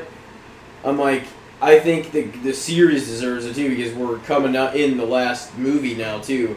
So I'm like, we might as well talk about the series a little bit. But yeah, they really are like a true adventure series, and always a fun one, you know. Yeah, they're a pretty good time, and they have like comedic parts, serious parts, action scenes. Mm-hmm. There's a lot of shit happening really within those movies. Like, I enjoyed all of them for different reasons. Like Temple of Doom was pretty dark. That's probably my favorite one. Yeah, Raiders is just so classic. Like it's got so many iconic like images and shit. Yeah, Raiders was great. Mm-hmm. Yeah, there's a lot of classic. And even like the Last Crusade with fucking Henry Jones. It was. Yeah. It was. You're like, his dad's ridiculous. Yeah. He made so many like sexual jokes in that and shit. Sean Connery. Yeah. Oh man. Yeah, I'd probably, honestly, because it's a very classic movie series. The fact it's been going for decades, it's got big names in it. It's very respected. I would, in that sense, say it's a little underrated in ways, to be honest. Because I feel like it's not on the level of, like, a lot of other series. No. Like Lord of the Rings, Star Wars, Harry Potter, any of that kind of shit. No. Pirates of the Caribbean, maybe. It's even. Not quite. It's not necessarily up with it. Because they don't, nowadays, they don't release movies that often for it. But it's also just like, I don't know. Yeah, it's not quite at that length, like that level of fandom. It's because it's also been a little inconsistent, shit too through the years. But yeah, I know what you mean exactly. Because it's like whenever they come out with one, But in a way, it's almost like Indiana Jones is going to be more exclusive, like, oh my god, this is what the series is about, like, kind of conservative story about, like, about Indiana Jones's adventures and stuff, instead of, like, a universe where, everybody's involved in this shit. So it's just, like, it's kind of kept to, like, him and his adventures and, like, the shit he went through, instead of opening up to a whole bunch of others, you know what I'm saying? So that I really like about it, as long as they're calling it a day after this fifth one. I think they pretty much have to be if it's going to be Indiana. We're going to see him younger because they did some of the de-aging stuff, but they're going to be like flashbacks, I'm sure, and they're going to show. And that's going to be cool though, because we're going to get to see some stuff from earlier on, that we didn't get to, and I'm sure they'll make references to the other ones. And I guess I still have time to try to watch most of them. Yeah, we'll see. Yeah, the days are dwindling somehow. I don't have a lot of time in the weeks anymore. Yeah. So I got time to watch 1 to 2 movies if I really, really try. And then even then, sometimes I pass out. So. Yeah. I know. I 100% think the same about the series being underrated, because it just feels. They are a lot of fun. Like, they're a great. It just feels like a summer adventure kind of movie. You know what I mean? You're like, oh man, just seeing where he fucking goes. Like, he used to fly. Yeah, it feels like summer blockbuster kind of stuff. It does. Sure. And you're like, you watch some of those classic ones, and you're like, like Temple of Doom, and I don't know. They're just awesome. They put you in that world. They have like an easy watch, like, feel to them. Even though there's parts that are, stressful and like, oh shit, because it's an adventure film. Yeah. But it's just like something you could flip on a Sunday and like have a good time. Yeah. For sure. But yeah, I would have said the same thing too. Plus, it's like, I mean, Harrison Ford's like maybe favorite character he's played and all this different shit, and like, I don't know, like I said, like, it is known in movie lore. It's Indiana Jones is a very known character, and there's scenes from those movies that are like go down in history for sure. But just when it comes to like series wise, it's like a classic movie series that kind of gets glossed over. It doesn't have a straight up fandom like some of the other ones have necessarily. Like where people are like, oh shit, yeah, I'm an Indiana Jones guy, Yeah. I've thought about that. I've thought about that before too. Like, it's got fans, but like most of the fans are from people that are fans of other series and stuff too. Of course, because like damn well what Star Wars is, and you probably like those too if you like Indiana Jones. Maybe not everybody, but there's a lot of people that like, you know what I'm saying. So. Yeah, I don't know. I would definitely say underrated, though. I can't wait to see what happens. It is very, like I said, though, like just very like adventurer type movies, where they feel through and through like an adventure film. Yeah. Like every one of them in their own way. It's gonna be interesting to see what happens. Like, they're bringing back some of his old like allies from like the old movies and shit. I know, it almost makes me feel like I need to watch the other ones. Yeah. I'm like, shit, I need to remember some of these people.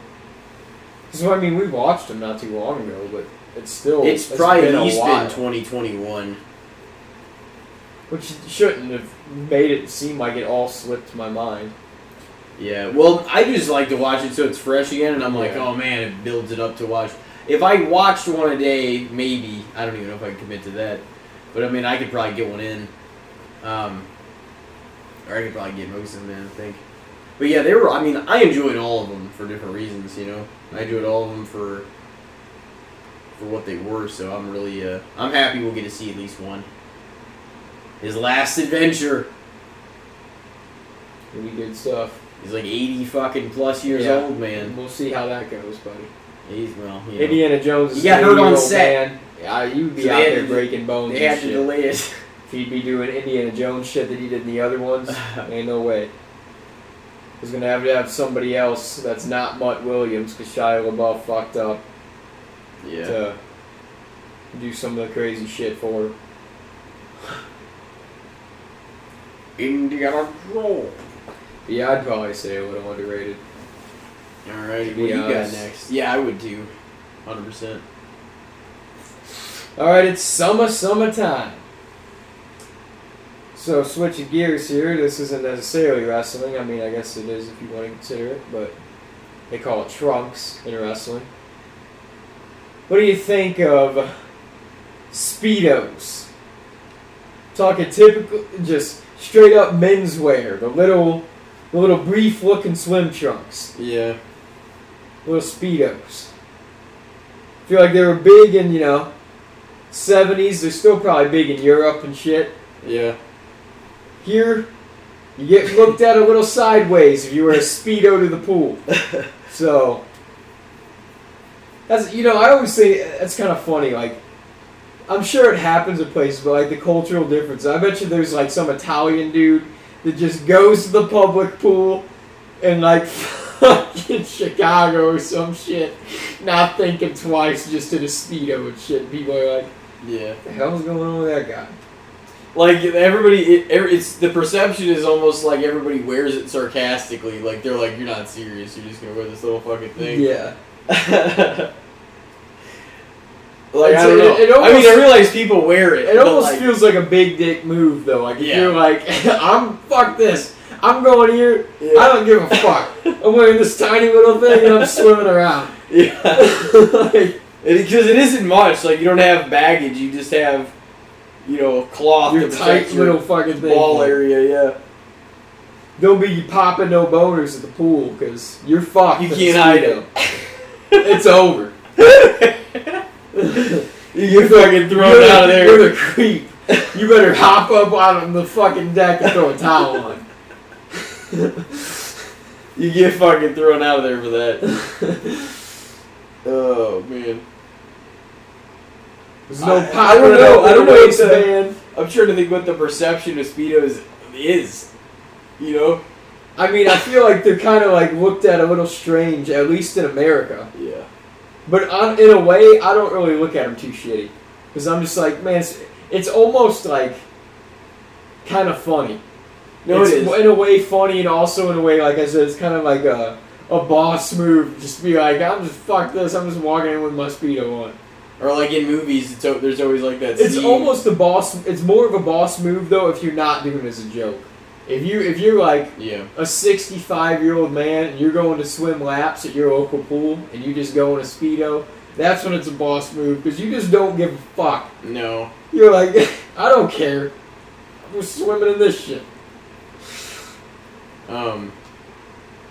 Yeah, I don't know. I mean, I personally don't plan on wearing one. Yeah, I don't know. I mean, yeah, probably not. Not unless I definitely don't like. Not unless I got into a pretty good shape and I was like, "Fuck it, I'm just gonna wear this thing." Yeah. Oh yeah, that's the thing. If I was in like pretty great shape, then I'd feel more confident in wearing one. I'm sure. Yeah. But it would still feel weird. I don't care if I was muscular as fuck. I'd still be like, I'd be more comfortable in the trunks. Yeah. Because that's the thing too. If you're too muscular at the beach wearing a Speedo, that's kind of just like, look at this douchebag. It's forcing everybody else to look at his body. You know? You don't have to look. I know, but that's like, they feel like they're putting on that image. Yeah. Where it's just like, yeah, see this? I just got it all showing. Yeah. I've been working at the gym on Larry this. Lobstering it. He's fucking going Does over it there. feel like that? Like he's at the fucking beach putting on his suntan oil. Fucking just walking on the beach so people see him. I mean, that's the thing. There's full nude beaches in Europe, though. Yeah. So, like, that's... Which I've heard with nude beaches, too, that it's not what you think. Like, as an American tourist, or if you're, like, pumped, like, I'm going to the nude beach in France or whatever, then you're kind of disappointed when you get there, because it's not, like, what you expect. It's not, like, a bunch of attractive people walking around naked, Mm-hmm. It's just the locals. It's just, like... There's, 65, 70-year-old people out there naked. So, But then that's kind of cool too. I bet there's some in like if everybody's South just America, respecting each other's shit, and they're just out there naked swimming around, that's kind of cool. They're trying to live naturally. Because everybody's free. Who gives a fuck? You know? Yeah. Wouldn't that be wild just to be able to walk around all the time? Fucking. I mean, if we did it, then we wouldn't think it was wild. No. You know? We'd just be like, oh, we're naked. We wouldn't that tells you. We wouldn't even think about being naked. That tells you, like, it just matters what your perspective is, like in a lot of ways, what you're born into, like what we've grown to know. That's why sometimes it's like harder to outgrow stuff.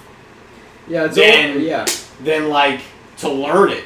You know, it does feel kind of weird because, in some like tribe cultures and like Africa in different spots. Mm-hmm. People walk around naked, or in loincloths and shit like that. So like they just see boobs and penises and vaginas and butts and shit all the time. Oh yeah. So it's just like, it is what it is. But in our culture, that kind of shit is like, ooh, it's like sexualized. Because there's a voodoo on it. To the max.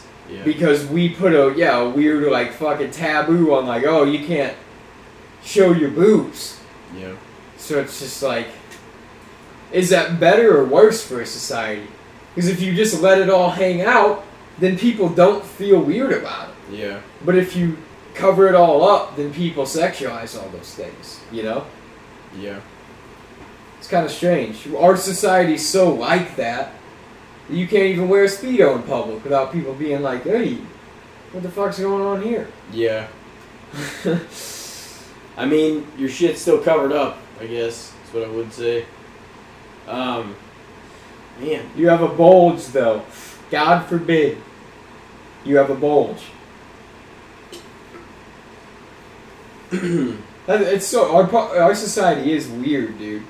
If you really think about it, like a bulge from your dick is like weird, or like, what do they think is gonna be there? Nothing. Or showing too much cleavage in a shirt is weird. It's like, we know these things exist. Even if they were a full shirt, we'd still know there were boobs there. Yeah. Like, no, that's true. Like, it's weird to see your bulge in a Speedo, but people walk around in sweatpants, and you see the outline of dicks in those too, and it's fine because it's pants. Culture's weird, man. Speedos, underrated. I want to see everybody. I want to see everybody at the beach in a Speedo. I don't care if you're 400 pounds. I don't care if you're a woman. Everybody wearing a Speedo. No tops. Nope. I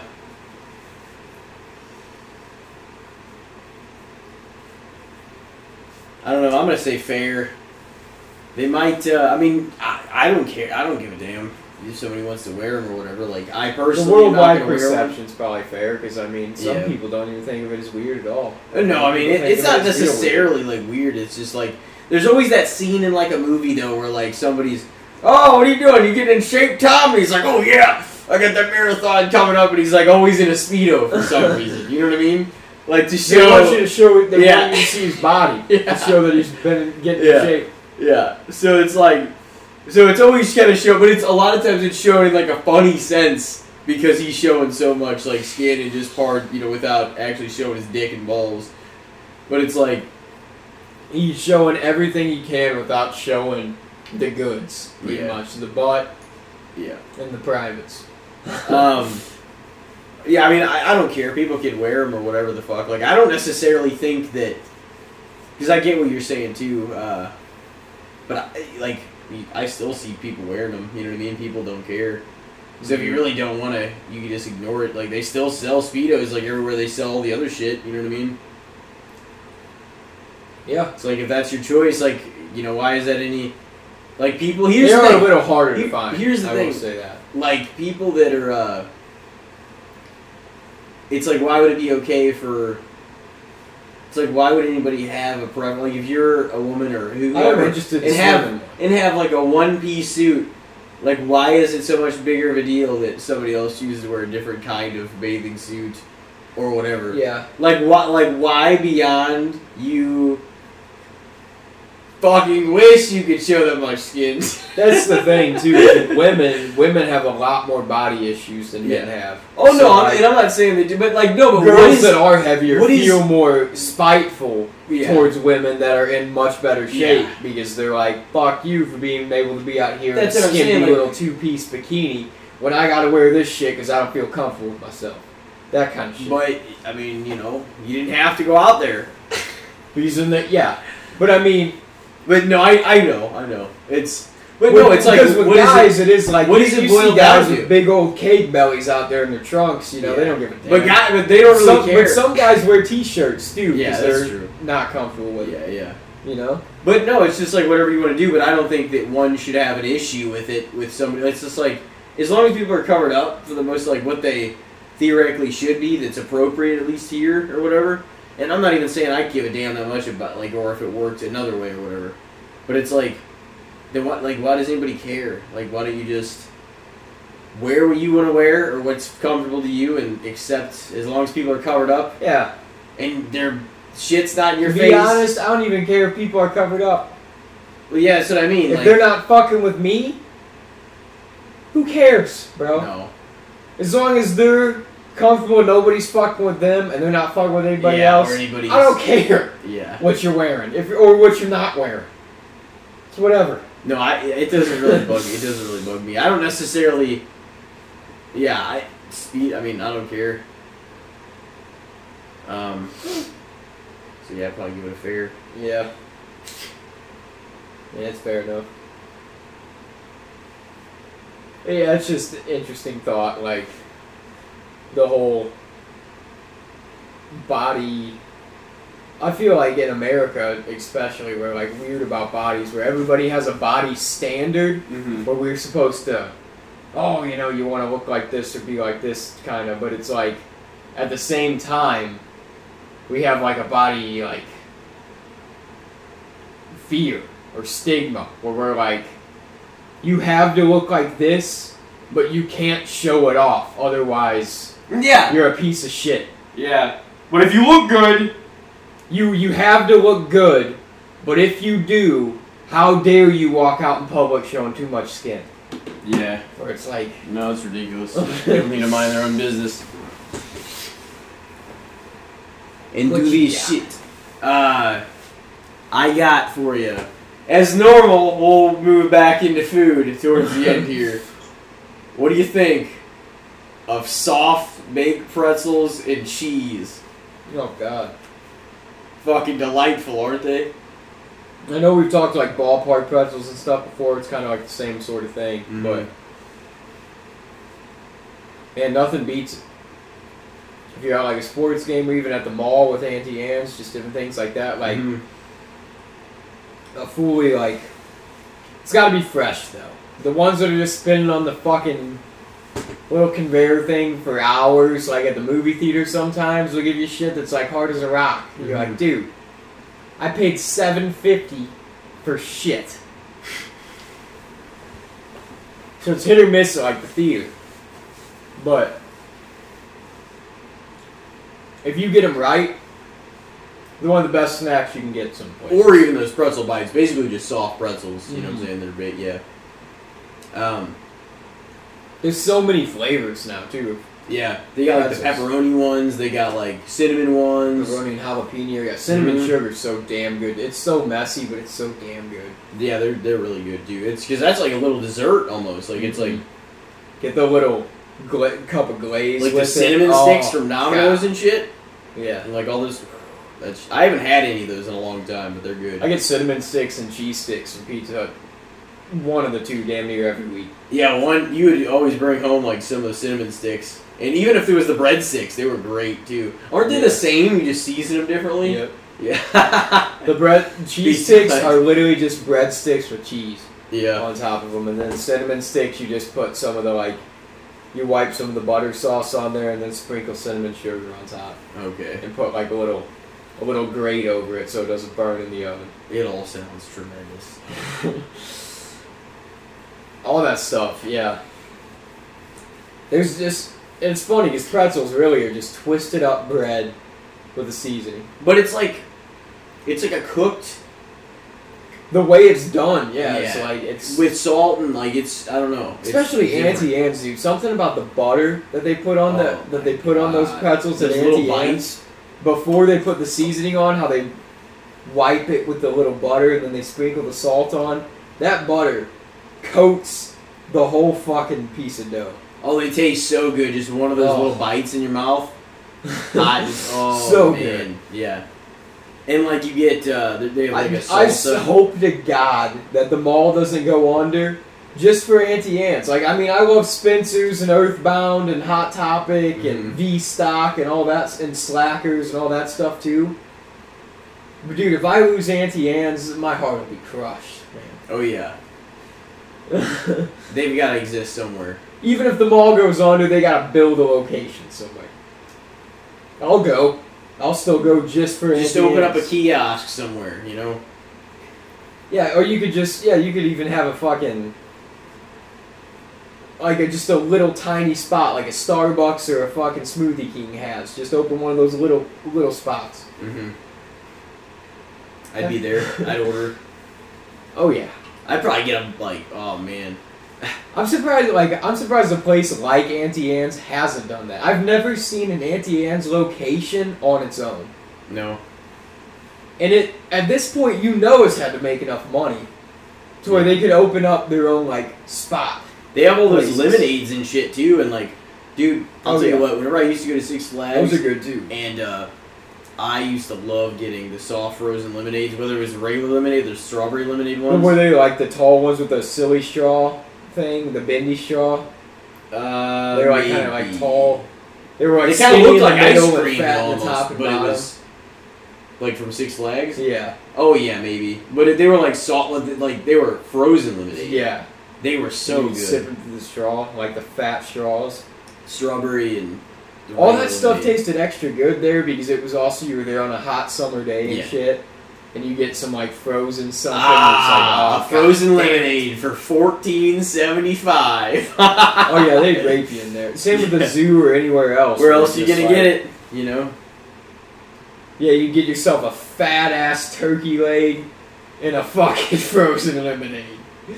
It was a great day. Dude, those turkey legs they sold in like the they were tremendous. The medieval village spot. Like, oh my god. Those things were like a fucking giant. You could feed a family of 4 with one of those turkey legs. Yeah. It was hard to even finish it though. You just wanted to... No. I never did as a kid. I always had to split. They smelled so good walking by them. Yeah. Apparently the Superman ride's not even there anymore. Good. Why? I fucking won't ride that shit. I went on that after that. See, that's the thing. I'm not an amusement park guy necessarily, though. Like... No? I do like some of the coasters. Like... I liked the Boss and the Ninja and... Mr. Freeze. Mr. Freeze is alright. It's not worth the line. The Batman was dope, too. The Batman makes me sick. I've only rode it a couple times. I got off of the Ninja like jerks you around. Yeah, but the Batman... I think it was something to do with hanging my feet off or some shit. Because the Ninja and the Boss both throw you the fuck around, but dude, I liked both. The Boss was dope. The Boss was fun. But yeah, I don't know. There's just like in the Excalibur, I would never ride the Excalibur. Oh, I loved it. That shit, I'm like, that looks like... Do I want to vomit right after I get off that? I wanted to I wanted to fucking go on the, what the hell was that called? Yeah, no, like the Superman was fucked. Like it dropped you from way up there. Oh, yeah. I do that. I don't know. It was just a thrill. I did like some of the coasters. Like the one that Spawn was alright. The American Thunder was Evil Knievel. You read that was the one when they made it something American else. Thunder, yeah. Yeah. I think it's still Evil Knievel's American Thunder because it's still like the red, white, and blue stars and stripes. Oh yeah. But I haven't been there since like the year I graduated. I haven't been there in a long time. I don't really feel like I have to go back. There's other things I'd rather do. You don't feel a moral obligation? I would go maybe during like Fright Fest or like the Christmas time. Yeah. But not just on a random summer day. I'm not going to stand in those bullshit lines. I'd rather go to Hurricane Harbor and do all the water park shit. Dude, a water park sounds tremendous to go to. Yeah. I said this like a couple years ago, and just we never fucking went. Nobody ever went. No, I mean, they always sound fun. And the slides at some of those are great. Mm-hmm.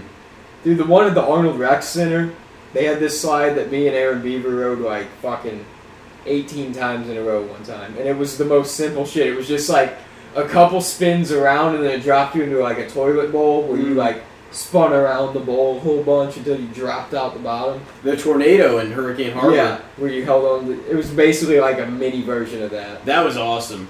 Yeah, I think it was pretty fun. The Big Kahuna. Yeah. In Hurricane Harbor, remember that one where it was like an 8-person raft and it was like a giant ass slide? That one was fun too. I almost fell off that motherfucker when I was a kid. I went completely off the raft. I was only holding on by my hands. I came back down. Good times. Yeah, dude. A water park just sounds awesome, especially in the hot weather. During summertime, oh yeah. Anytime, like, especially now that I work outside and stuff too all the time, like, sometimes on the route we'll see people's pools and shit. I'll be like, God damn, I could hop in that fucking pool right now. A dip. That'd be so nice. Yeah. I used to always be envious of my friends growing up that had pools. I was like, fuck, man, you're lucky. Just gonna come out here and chill anytime you want in the summer. Mm-hmm. But then if you have it, it doesn't feel as extravagant, I'm sure. But I'd still be utilizing that shit. I can guarantee you, if I had a lot of money, I'd be getting a dope-ass pool. Yeah. In ground? If I had a lot of money, fuck yeah, it'd be in the ground. And I'd probably get it heated, too, so I could use it throughout fall. Yeah, well, or get a jacuzzi, too. Oh, yeah. I had a friend growing up who, he had a built-in pool with a diving board. Mm. And his parents had a hot tub inside and outside. It was sick. Yeah. I remember we went over there like for a Christmas party one time. There was snow on the ground, and we went in the jacuzzi outside. That was a cool experience, like sitting in the jacuzzi outside in December, and it was snowing and shit. Yeah, that was sick. But warm. It does sound like it'd be awesome. It did feel good though. Like that's the thing about the hot tub. Like that's like good for. Isn't it probably good for your body? It opens up your pores. Yeah, yeah. Makes you feel makes you feel good though. But you can't be in there too long or it fucking prunes you up and kind of fucks you up. Mm. You also like. I feel like if I'm in a hot tub too long and I get out, like my equilibrium just feels off. Like I'm just like drained. Yeah, it does. Well, like a lot of those days, just sitting in the sun and just it pulls it out of you. But it's like, I don't know, it's draining. But it's like natural sunlight and everything. And days in the sun. Oh yeah, you feel on those days though in summer, like whenever you're like you have a hard day's work or you just do whatever, but like you feel spent, but like there's a lot of day left and you can nap and wake up and you like it feels so good in the summer whenever you're like you do some shit. And like you got a whole day, and you can just nap, snooze. Yeah, there's just something about it nowadays. Well, there's just something about it in the summer. It's just like nice because it's just like the adventure. It's gonna be latest. It's gonna be like light as hell, late as hell tonight. You can do shit, whatever you want to do. You can just lounge. There's just something about the summer that it's just like It's like an all night fucking. It's an ongoing thing. Mm-hmm. Like you're just kind of like fuck. This day's not over. Yeah, it's pretty awesome. But. Yeah, there's some definite positives of the summer. There's just a lot of there's just a lot of summer memories and shit made, and a lot of good experiences. Were we on soft baked pretzels? Yeah. Soft pretzels in general. Yeah. So what do you think? I'd probably say overall, I'm gonna say they're fair because I mean. Anywhere you can go with a concession stand, they got them, pretty much. Any sports stadium, the mall, the movie theater, like anywhere where you can go up for snacks, pretzel's an option.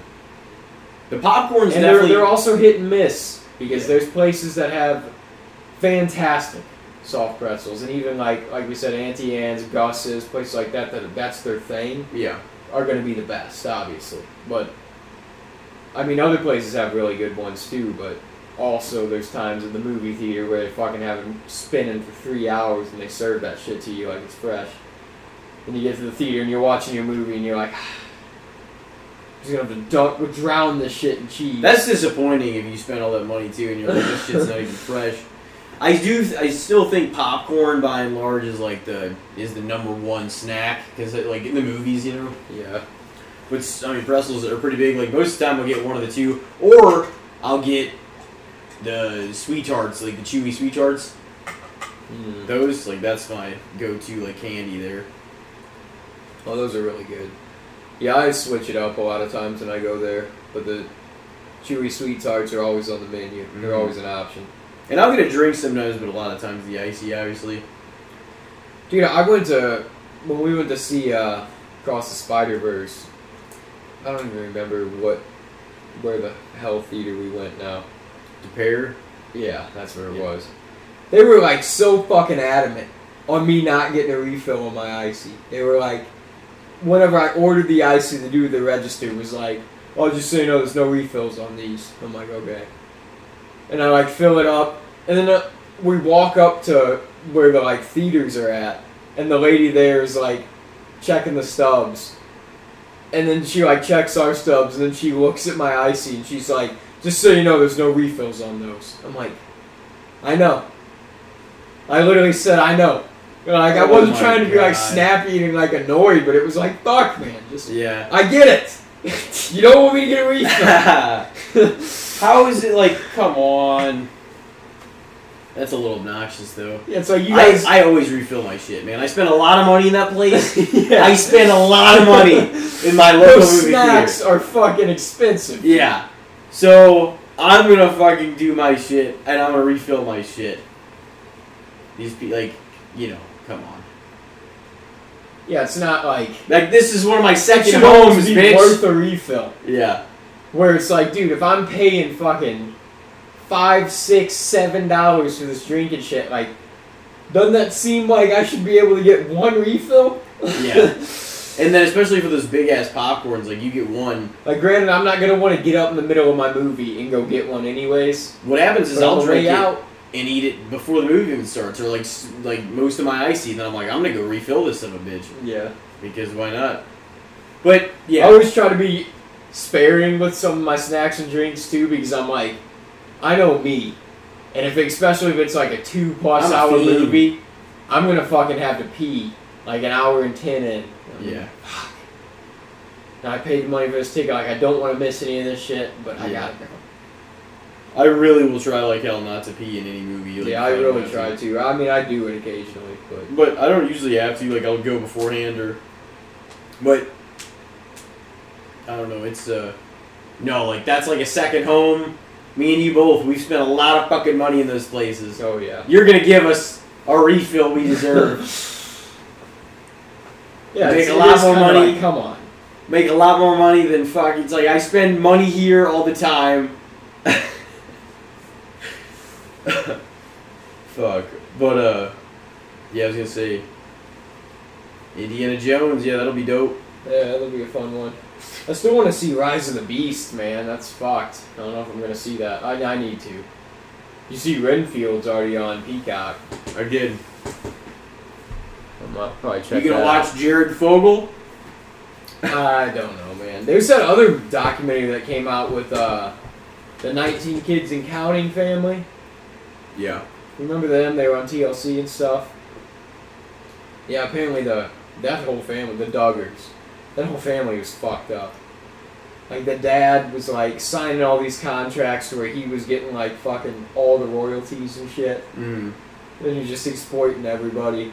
And the oldest son, who was, like, a lot older than the other kids, or, like, than the younger kids, he was fucking sexually assaulting all his younger sisters and shit. And they were part of some, like, religious group. to where they were all homeschooled, and they weren't learning like math and science and history and all this shit in homeschool. They were learning like hardcore religion shit. Yeah. And they say a lot of those people, I forget even what the name. I didn't even like watch that whole thing. That's the thing. I've like seen clips and heard about it, so I shouldn't be talking about it too much. But like, that a lot of the people that are within that group of like religion, their whole thing is like getting in levels of prominence and power to try to change the way the country is run and run it through Christianity. So they were like representing like Mike Huckabee and all these like Christian conservative candidates because they were like aligned with their values. But it's like, look, those are the kind of Christians where it's like, man, what the fuck is wrong with you? You act all high and mighty and, oh, you can't be wearing this, you can't be saying this or doing this. Your son is raping your daughters. You ain't got shit to say. Your family's fucked up. Yeah. Jared Fogle, that guy, he got skinny eating Subway. He got fucked up jacking off the kids. Yeah, I remember, that was just one of the worst jokes that it said, like, he spent, it was like on Facebook or something, but said he spent his entire adult life trying to get into smaller pants. He did. It's kind of sad.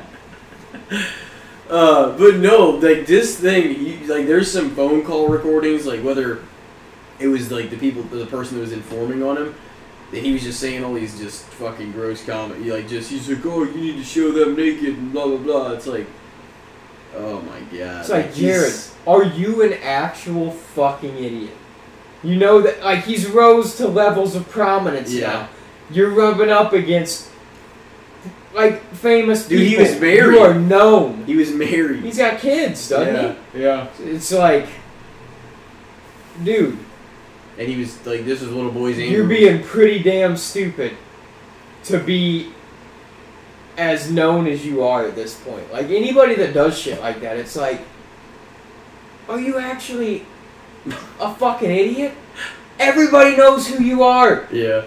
I think that about all those people that do ridiculously stupid shit. It's like, even Ja Morant, like the NBA player, waving a gun around in a strip club and shit. It's like, are you a fucking moron? Like, everybody knows you. Yeah. If anybody's gonna get caught doing dumb shit and called out for it, it's you. You know? Because they've got more, there's more attention on them. Yeah. The public figures. There's more reason to take them down. Yeah. Fogle, man. Well, he's spending some time in prison. He's got quite a few years, yeah. Wonder how it's been for him. Probably not pleasant. I think he got beat up when he got in there. Yeah. But I mean, he might be better for him now. He's been in there some years. Maybe he's more established. Maybe it's not as harsh on him anymore. You know what? Who gives a fuck, really? Oh, man. That's the thing that I always thought, though, was kind of funny about prisoners. Like, they're like, man, if you're a rapist, or if you're a pedophile and you come in here, we're gonna fuck you up, you're a child molester. It's like, you're in the same place as them. Yeah. You also did some fucked up shit, otherwise you wouldn't be here. These were some good men. No, they weren't. And look, I also am about redemption and people like being able to change and changing their ways and coming out being better. Because I work around a bunch of people like that. Yeah. My job now that I have, dude, I work around so many ex-convicts who are like on probation and all this shit. Some of them are better than others. I'm not saying they all come out of jail and they're like, I got it all figured out now. You know, some of them go right back to their shit. Yeah. But that always happens. A lot of people that go into prison, like a certain percentage of them go right back within fucking. But yeah, that's the thing, man. Like, there's a reason you're there. You know, like they act like it's like, oh man, these were good guys, or free Free my boy, this guy. He probably shouldn't be freed. You need to be rehabilitated. He's probably in there for a reason. Yeah, you need to be rehabilitated by your state. It's like, oh, he beat up his 7-month pregnant wife and shot an 18-year-old boy, but free my boy, this guy. No! Don't!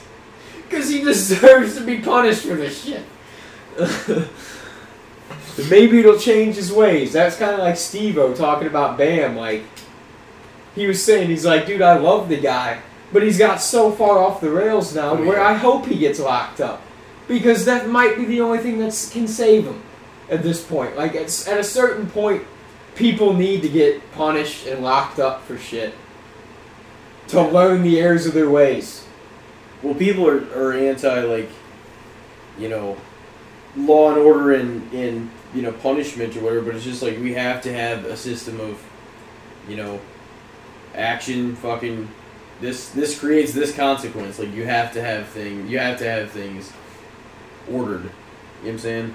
Yeah. You have to have things organized, like, to some degree. Like, because as soon as it starts slipping, like, the ground will fucking fall out from beneath. Like, if you, like, there's got to be such a balance. That's like what we're still fighting for, you know, between freedom and kind of fucking. Well, that's the thing. Yeah, it can't be a police rule, but you like. We need them. Otherwise, you don't want some of these fucking maniacs just wandering around. Yeah.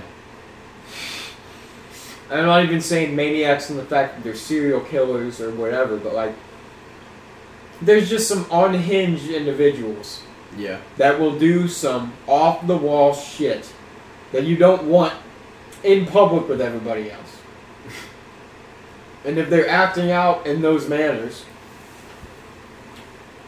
well, maybe they need some help. Either they need to get locked up for a while, or they need to go somewhere that knows how to handle them better. You know? You been ready to call it? And we about spent the time, yeah? Yeah. Alrighty, ladies and gentlemen.